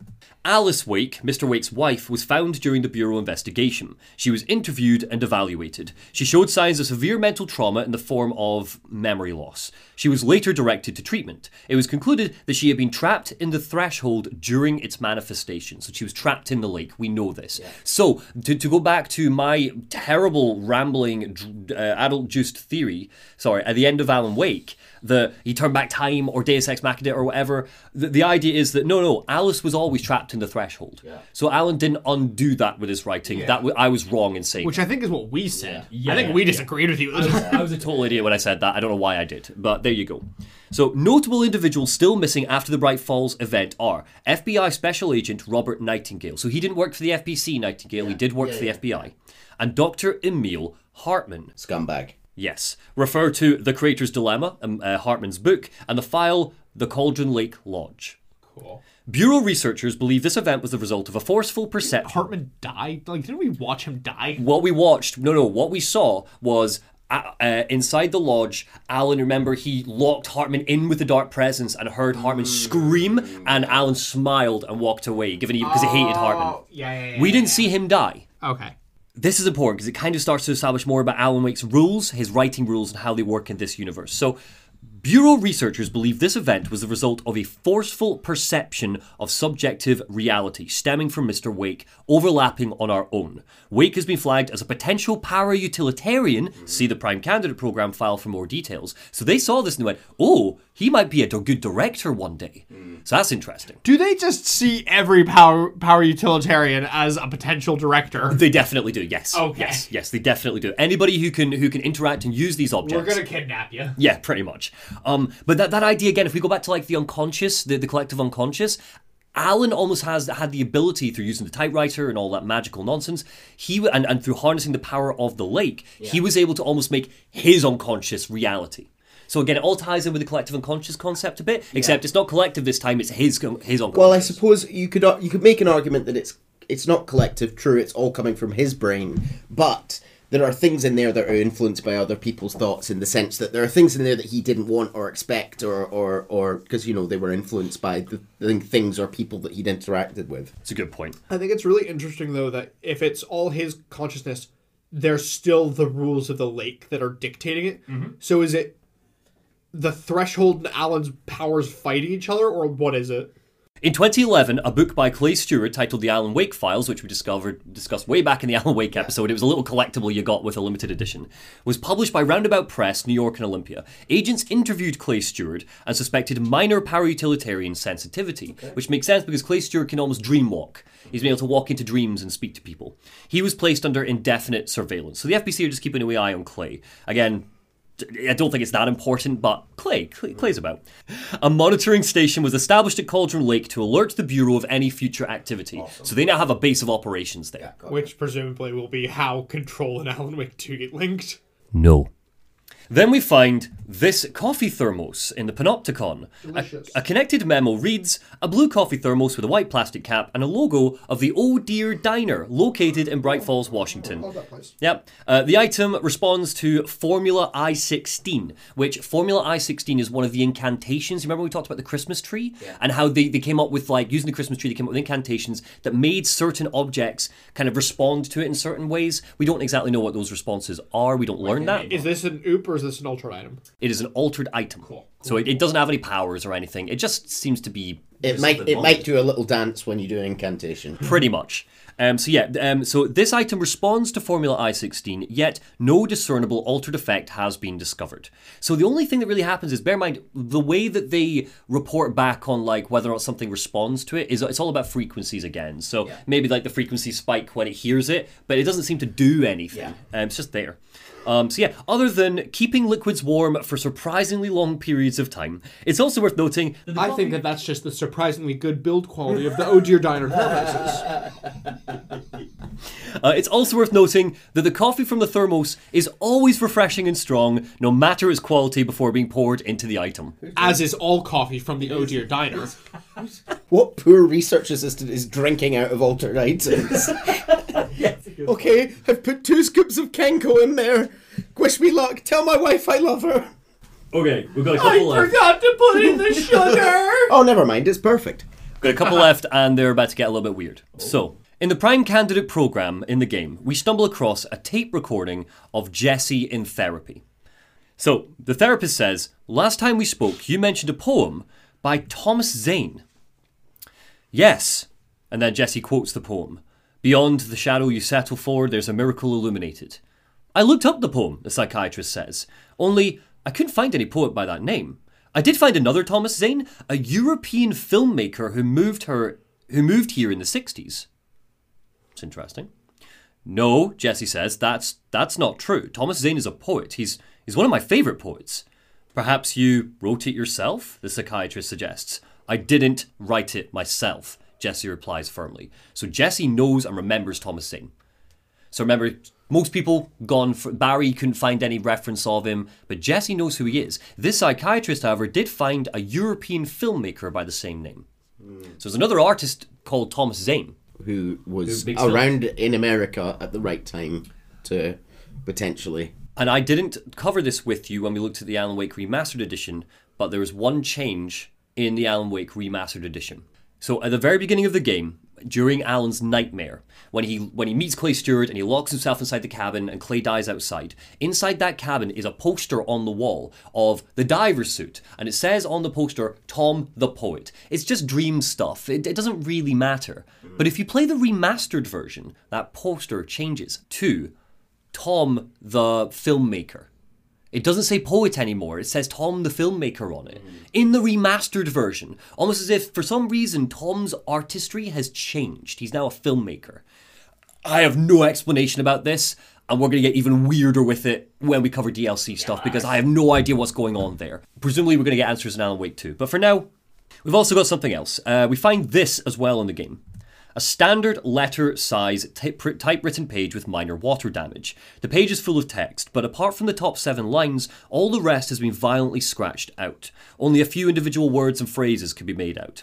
The page emits a dim glow in the dark. When the text is read, there is a feeling of dislocation, as if witnessing the page being written as you read it, and as if reality was being redacted, so probably rewritten, to match the words on the page. This feeling is made stronger if the text is redacted. I don't know what that final word could be. Not even got a clue.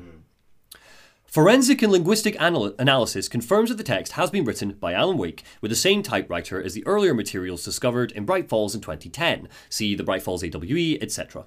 The page was discovered in an instance of the Ocean View Motel and Casino. Oh. Yeah, why is a Alan Wake page in the Ocean View? Well, you've already hinted, is there a way to get to the lake from the Ocean View? Maybe. But, all we know about the Ocean View is you walk in and the only door that's available to you is the upside down pyramid. No. The only door available to Jesse is the upside down pyramid. So it says, the page had been pushed into the motel's corridor from under the door with the symbol of a spiral. Yeah, you hinted at that earlier, you bastard. Again, I know what 2 of the doors in the Ocean View do. I know that the pyramid leads to the oldest house. And I know kind of what the spiral is. Yeah. So, yeah. Exciting. You got any thoughts right now about why it's a spiral? What the deal is there? I think we're pretty much on the same page about what that is. Yeah. What? Where does the spiral lead? To the lake. Yeah, presumably, yes. That's the theory. Anyway, so yeah, we can find this page in the Panopticon, and if we approach it, this happens. The silhouette of Alan Wake appears on the wall behind the page. He's clacking furiously on a typewriter. And best of all, guys, we get to hear his voice. He's so good. Again, it's Matthew Peretta. It's basically Darling playing two characters, which is very fun. For 10 years, I've tried to write my escape, only sinking deeper, Alan says. I used to know where fiction ends and reality begins. Here, they're all the same. It's a hideous trap, my every thought made real. Fear, desire, how can I ever know for sure I've escaped and not just lost it in my own fantasy? That thought alone can drive you mad. And finally, and I did tease you about this earlier on, if we rewind the song Take Control, written by the Old Gods of Asgard, the one that plays in the Ashtray Maze, it's all very fun and cool, we find a code. And if we decipher that code, then the game rewards us with a phone call. The hotline rings with another message from Alan. And again, we see him typing. So Alan is communicating with us via the hotline. So that's a fourth person now who can use the hotline. Definitely a different dimension, yeah. So he's typing, and we hear what he's writing on the page.